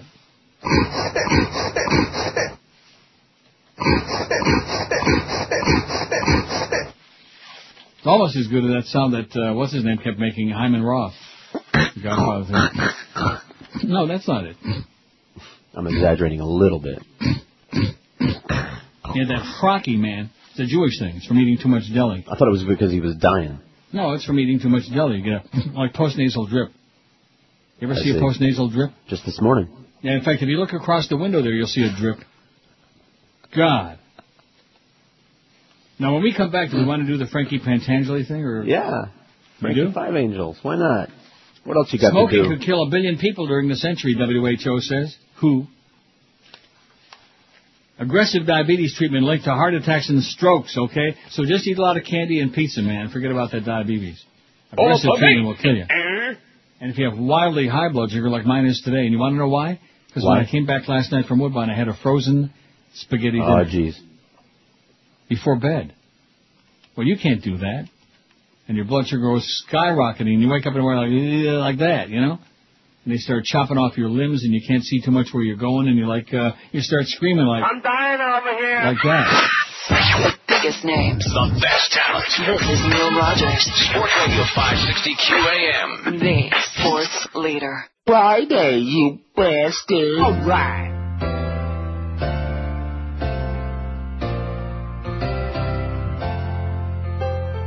Where are we going to read that Osama married Saddam, that Elvis lives in his car, and that Bigfoot lives in France? Every time I check out my groceries, you always make my day. Look, Hillary adopted an alien baby, and there's a bad boy who lives in a cave. So goodbye, Weekly World News, where the headlines made us all howl. The only reliable paper is throwing in the towel. Nostradamus, vampires, and Poodle Boy. I'm gonna miss Edgar too. Oi! So now where can I read all the future lines without the Weekly World News?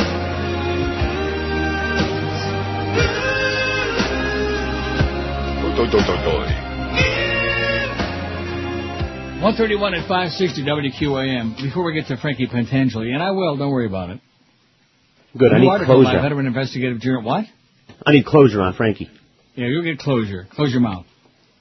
A new article by veteran investigative journalist Seymour Hersh offered a detailed examination of the claims that Israel bombed a nuclear facility under construction in Syria last September and finds that none of the evidence stands up to scrutiny. According to Hirsch, a former senior U.S. intelligence official who has access to current intelligence said, "We don't have any proof of any reactor, no signals intelligence, no human intelligence, no satellite intelligence." However, Hirsch found that the Israelis were continuing to stand adamantly by their claims. When I went to Israel in late December, the government was still maintaining secrecy about the raid, but some current and former officials and military officers were willing to speak without attribution. Most were adamant that Israel's intelligence had been accurate. "Don't you write that there was nothing there," a senior Israeli official who's in a position to know the details of the raid on Syria said, shaking a finger at me. "The thing in Syria was real. Don't you dare write there was nothing there." Okay. You know what Seymour Hirsch said? What? Taxahois. Okay, good. Just one Israeli official expressed doubts, but also brushed them away. One Syrian official suggested to Hirsch that the Israelis may have picked up the presence of North Korean laborers at the site and drawn their own conclusions. The Israelis may have their own spies and watched the laborers being driven to the area, the senior officer said. The Koreans were not there at night, but slept in their quarters and were driven to the site in the morning. The building was an isolated area, and the Israelis may have concluded that even if there was a slight chance of it being a nuclear facility, we'll take that risk. Ross Story's Larissa Alexandrovna reported last fall that current and former intelligence privately agreed the Syrian facility was not nuclear in nature. Hirsch's article is the first major mainstream confirmation of that report. And Jew Lieberman and Wolf Blitzkrieg ain't too happy about it either. Okay, let's get to Frankie Pentangeli, okay? Please. Frankie Five Angels, also known as Frankie Pants. 1890 to 1959. Fictional character from the film The Godfather Part 2. In the film, he was portrayed by Michael V. Gazzo, who was nominated for Best Supporting Actor Oscar for his performance. I didn't know that. It's been suggested that Pentangeli was based on the famed mafia informant Joe Valachi, though this hasn't been confirmed. He was born in Partinico, a small town outside of Palermo, Sicily. Pentangeli is a capo regime in the Corleone family, running the family's operations in New York City, while Michael and Fredo are in Nevada. Fredo, I knew it was you, Fredo. You broke my heart. You broke my heart. You broke my heart. Where is it? Right here. You broke my... What's it under? I knew it was you. Really? Huh? No, oh, there it is. Broke my heart. I know it was you, Fredo. You broke my heart. You what? You broke my heart. He took over the position following the death of the previous capo, Pete Clemenza. Pentangeli is a very old associate and family friend, having worked with Vito Corleone in the early days of their olive oil business. He now lives in Vito's former estate on Long Island. Near the beginning of the story, Pentangeli approaches Michael to ask for his help in eliminating the Rosado brothers, rivals in New York, who claim to have been promised territories by Peter Clemenza prior to his death, but Michael refuses. He orders Pentangeli to do nothing, and doesn't want a war to interfere with an upcoming deal with Hyman Roth, who supports the Rosados. Pentangeli takes this as an insult and leaves in anger. Later that night, Michael narrowly escapes an assassination attempt at his home. Suspecting that Hyman Roth was behind the assassination attempt, Michael meets with Pentangeli and asks him to help take his revenge. Pentangeli agrees, promising to end his feud with the Rosado brothers and give the impression that Michael supported their claims so as to give Roth the impression that Michael didn't know he was conspiring against him. You following that? Yep. Back in New York, Pentangeli arranges a meeting with the Rosado brothers. At the meeting, Tony Rosado, played by Danny Aiello, who couldn't act his way out of a paper sack, ambushes Pentangeli with a garrote, telling him Michael Corleone says hello. Or as what's his name? McCluskey said, Corleone. Remember that? Yeah. A policeman passes by in the murder attempt of, no, that wasn't McCluskey who said that. That was the senator. Right. Corleone. Yeah, Corleone. I don't like your kind. A policeman passes by and the murder attempt evolves into a shootout in the street. Pentangeli disappears, is believed to be dead. Although Rosado invokes Michael's name in the attempt to hit on Pentangeli, it's clear from the dialogue between Michael and Fredo that Pentangeli's fate after the shootout was a mystery to Michael. This discussion happens in the brothers' first meeting following Michael's confrontation with Fredo in Havana. Later at a congressional hearing, Pentangeli is presented as a surprise witness by the committee. Oh yeah, I know, we gotta hear it. Oh, I already played it once today. Once is never going to be enough. I kept saying, Michael Corleone did this, and Michael Corleone did that. So I said, yes, sure. He's been in the custody of the FBI since the murder attempt, believing that Michael ordered him killed. He's prepared to testify that Michael is head of the most powerful mafia family in the nation, has ordered countless murders. He's considered very credible since, as a capo, there's no insulation between him and the Don.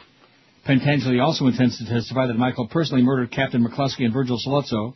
Because Pentangeli's protective custody is so secure, Michael knows he'll be unable to have him killed before the trial. Instead, he flies Pentangeli's brother Vincenzo in from Sicily, who appears in the hearing room. Upon seeing his brother, Pentangeli then recants his earlier statements and now claims the Corleone family is innocent of any wrongdoing, thereby derailing the government case. After the hearing, Tom Hagen visits Pentangeli and discusses how tough his brother is, much tougher than himself, says Frankie. Hagen tells Frankie he did the right thing by recanting, and that if he accepts the responsibility for turning on the Corleone family, Frankie's own family will be always taken care of and remain unharmed. He thanks Hagen, returns to his room, and slits his wrist in the bathtub. Thanks, Tom. The finished film leaves unclear exactly what about his brother's presence caused Frankie to change his story. An early version of the script, however, details that Frankie's brother himself is a hardened mafia chieftain in Sicily. Shocked that Frankie's about to betray the Corleones, his brother appears to remind Frankie that he mustn't break the mafia's code of silence, omertà. His brother's mere presence and icy stare directed at Frankie serve as a threat that if Frankie follows through with his planned testimony, retribution will be taken against his former mistress and their child, who are living in Sicily under his brother's guardianship. Original plans called for Clemenza to return for Part 2. However, Richard Castellano, now this is a different spin on it, who played Clemenza in The Godfather, agreed to return only on the condition that his girlfriend at the time be allowed to rewrite his dialogue to his own satisfaction. I see. Rather than give in to this demand, director Francis Ford Coppola rewrote the script so that Clemenza had recently died of a heart attack. Yeah. Pentangeli was created to be Clemenza's successor. He first appears wearing a black band in remembrance of Clemenza, which how his death is explained to the audience. He's wearing a black armband. Mm-hmm. Too many cannolis. I remember that. Not enough guns, too many cannolis. And a partridge and a pear tree. So there you go. There's Frankie Pentangeli for you. TomPaine.com just buzzed my thing, and I'm not too pleased about it either. Really? Biggest How about your phone? The best They buzzed my This phone. is Neil Rogers, Sports Radio 560 QAM. the sports leader. My crowd neck friend. All right. Down to the strip joint, fat red gold. $50 in the garter of the tattooed hole. He say, honey, got money for you. But when you're taking me back into the private room, for a job,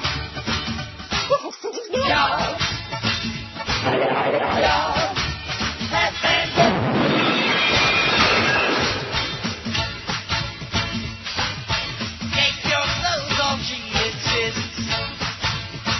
I'm gonna hold you down like a tuna fish. Taking up a big roll of this fat. And only by the smell can you tell where it's at. For a hand,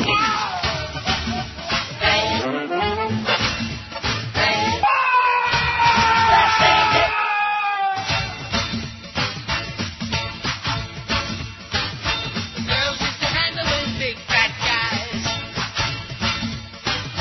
She know how to make the ball men cry. Fat man shakes with a shout and a howl. It leaves a skid mark on the towel. Rectum.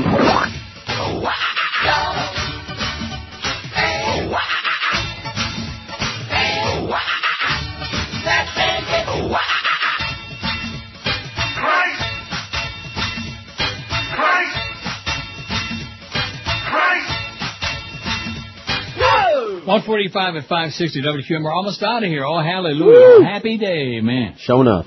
Woo! That Monday just set my life back. I think it just, I don't know, I ought to go and pee on Clarence's desk. You'll never get it back. It's too late now. Why's that? Could have had this hour back. Are you deaf or what? I What? don't wanna. I don't wanna. I know.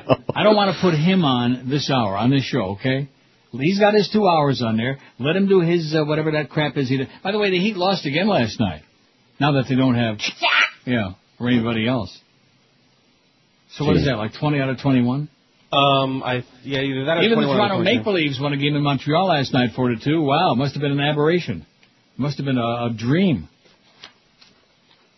It's got a little hockey talk going on there. Oh, there's that, what's his name, with his clothes on this time. But to win in this building. You know, it's Tlusty. great doing in this building because everybody... In this building, like, Tlusty, he's got his seems clothes on. like, He was naked on the internet, by the way, and now he plays for the Make Believe. Really? it feels so nice and And he's ugly. And every guys play very hard and I think Yuri Tlusty, man. everyone's happy to win tonight. Happy to win. Well, you know, if you play enough games, sooner or later you're going to win one. You know, Yeti, and put some clothes on. You're ugly. Wow. Tobacco could kill 1 billion people in the 21st century unless governments act now to dramatically reduce smoking, the World Health Organization said today. 1 billion people, man, that's all. Yeah, whatever. Oh, you don't care? No. But you're smoking. Yeah, it's an option, see? Nobody's being UN forced agency to smoke. said no country in the world was doing all it could to curb tobacco use, which it estimates would kill 500 million people who are alive today. 500 million people are going to die from those faggots. No wonder those right-wingers are so averse to faggots. You think that's what it is? No. It called on all nations to adopt a 6-pronged strategy to dissuade people, especially women and young people, from smoking and to help them quit. Raising taxes to as high as 75% or more a pack. You know, it's like $10 a pack here. What is it there? Does anybody have any idea? I don't. $10 a pack for faggots here. Really? Yeah. I don't know how much of that is taxes, but a lot, I guess. Raising taxes to as high as 75% or more of the pack price would be the single most effective strategy, the WHO said. Higher taxes would also provide funds to counter tobacco industry marketing tactics. While efforts to combat tobacco are gaining momentum, virtually every country needs to do more, said Margaret Chan, the WHO Director General. These 6 strategies are within reach of every country, rich or poor, when combined as a package. They offer us the best chance of reversing this growing epidemic. And she wasn't talking about a package of faggots either. The 6 key measures it said governments should take are monitoring tobacco use and prevention policies, protecting people through smoking bans, offering to help quit, warning about the dangers of tobacco, enforcing bans on promotion, marketing, and sponsorship, and raising taxes. It named the strategy by the acronym EMPOWER. Only 5% of the world's population live in countries that fully implement any one of the 6 measures, according to the WHO. While the UK scores well compared with most countries, it doesn't have a large warning picture on cigarette packs. Tax is less than 60% of the package price, and promotion at point of sale is allowed. More than a quarter of adults, 28% smoke every day. The Brits. That's why they got those yellow teeth. That makes Plus sense. they don't brush their teeth. They don't go to the dentist, and their teeth are rotting like the Queen. Well, she's probably got good dental care. Well, they should brush their teeth, brush their mother's teeth. The WHO said the tobacco industry was increasingly targeting the developing world, where millions of people are becoming addicted every year. As many as 100 million Chinese men currently under age 30 will die from tobacco use. Well, that's one thing to look forward to because there's too many of them in the first place, right? Right. In India, about a quarter of deaths among middle-aged men are caused by smoking. Well, at least it covers up that curry smell anyway. It termed the rise in smoking among young women one of the most ominous developments. Because most women currently don't use tobacco, the tobacco industry aggressively markets to them. It said advertising, sponsorship, including charitable donations to women's causes, weaken cultural opposition to women using tobacco. Product design and marketing, including use of attractive models in advertising and brands marketed specifically to women, are explicitly crafted to encourage women to smoke. Smoke it, honey. Smoking impacts most heavily on the poor, who spend proportionally more of their household income on tobacco and are more likely to become ill and die as a result. I'm dying over here. Raising taxes on cigarettes is essential to the WHO. How about $100 a pack? Yeah. Because it's been shown to persuade young people and low-wage earners to quit. 4 countries have tax rates higher than 75% of retail price, and cigarettes are not heavily taxed in impoverished developing countries. Tax revenues give governments money they can spend on fighting the smoking epidemic. The report said the lack of funding for such campaigns was indefensible. In other words, unacceptable. Nearly 90% of the money spent on tobacco control, an estimated $343 million in 89 countries, is spent by 7 wealthy nations. Less than 1% is spent by low-income countries, even though ill health caused by tobacco damages their economies. Oh, well, they're schleppers anyway. Let them lose their souls. Isn't that what he said? That's what he said. Let them lose their tobacco holes. 488. Oh, don't tell me we're going to fall short. We need 12 more people to tally in there on that survey, and we've only got 488. You're slipping, Chris. We'll get we it. need 500 so badly, man, and we've only got like 9 minutes to do it. 490. We'll get it. We need 10 people in 10 minutes. Canadian diabetes experts are stunned after a major North American study found driving blood sugar levels below current guidelines appears to increase the risk of dying from heart attack and stroke in high-risk patients. I'm dying over here. Experts have long thought lowering blood sugar levels in diabetes patients to levels found in non-diabetic adults would reduce their risk of dying of cardiovascular disease, the leading cause of death in people with diabetes. The discovery announced this week prompted U.S. officials to halt one part of the study 18 months early to protect the safety of participants. patients who are receiving intense treatment to lower blood sugar levels are now getting the less intensive standard treatment. The $300 million trial, launched by the U.S. National Institutes of Health in 2001, was designed to test this assumption. Researchers don't yet know why aggressively lowering blood sugar levels increased the risk of death in some patients. Of the 2,000-plus patients enrolled in ACCORD, in the study, 257 in the intensive treatment group have died, compared with 203 in the standard group. More than 10,000 patients with type 2 diabetes are enrolled in the study at 77 different sites across Canada and the U.S. Some 1,500 Canadians, including 80 from Toronto, are involved in the study. While researchers are surprised that rapidly normalizing blood sugar levels with intense treatment may be harmful for some diabetes patients, they stress the findings won't change therapy for most patients with type 2 diabetes. Other studies have shown that lowering blood sugar levels reduces the risk of blindness, kidney disease, and amputations in diabetes patients. So don't eat that pasta, man. Don't go get no ice cream, mister. You idiot, you maniac. I'm dying over here. Okay, so that, I think we'll get to 500. Well, we got, I don't know, 490. I don't see any more on there. 499. Like I said, we will get 500 people on it. And that's not all that much. There should be like 50,000, shouldn't there, if we have a real audience? Mm-hmm. 500. Maybe. What? 500. 501, mister. You better check your numbers again. And you better quit the consorting with those damn engineers. Will do. Boy, that was just mind-blowing. Even little George was just... I can't, I was defending him up until that point. He thought that you were sitting on the porcelain bus. Sure. And to find out you were... I mean, that's chatting. the only acceptable excuse is when you... He was chatting. We thought it was something that rhymed with that. But yeah. The biggest names. Batting. This is Neil Rogers. Sports Radio 560 QAM. The sports leader. So It's Dave in Miami town at 560 WQAM.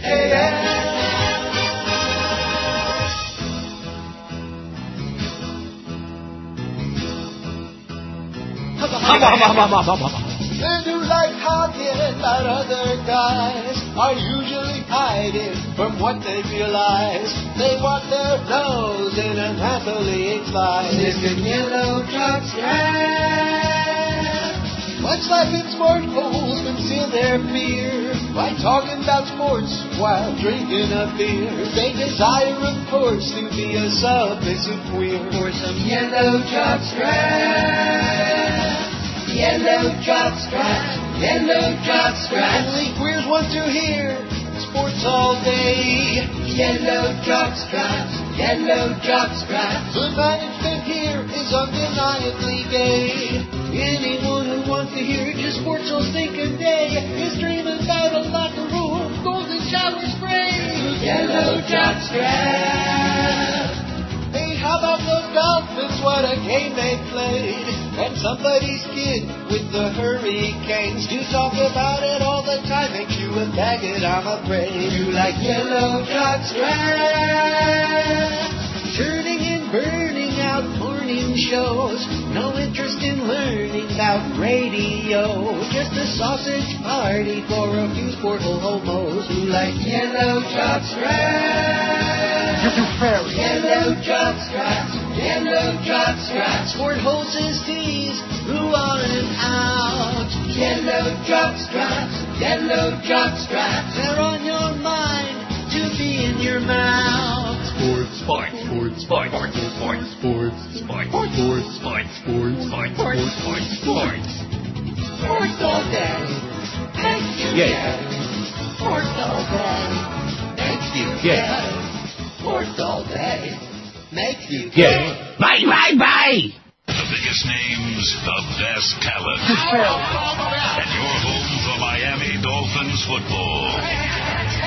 Sports Radio 560 WQAM. Miami, Fort Lauderdale.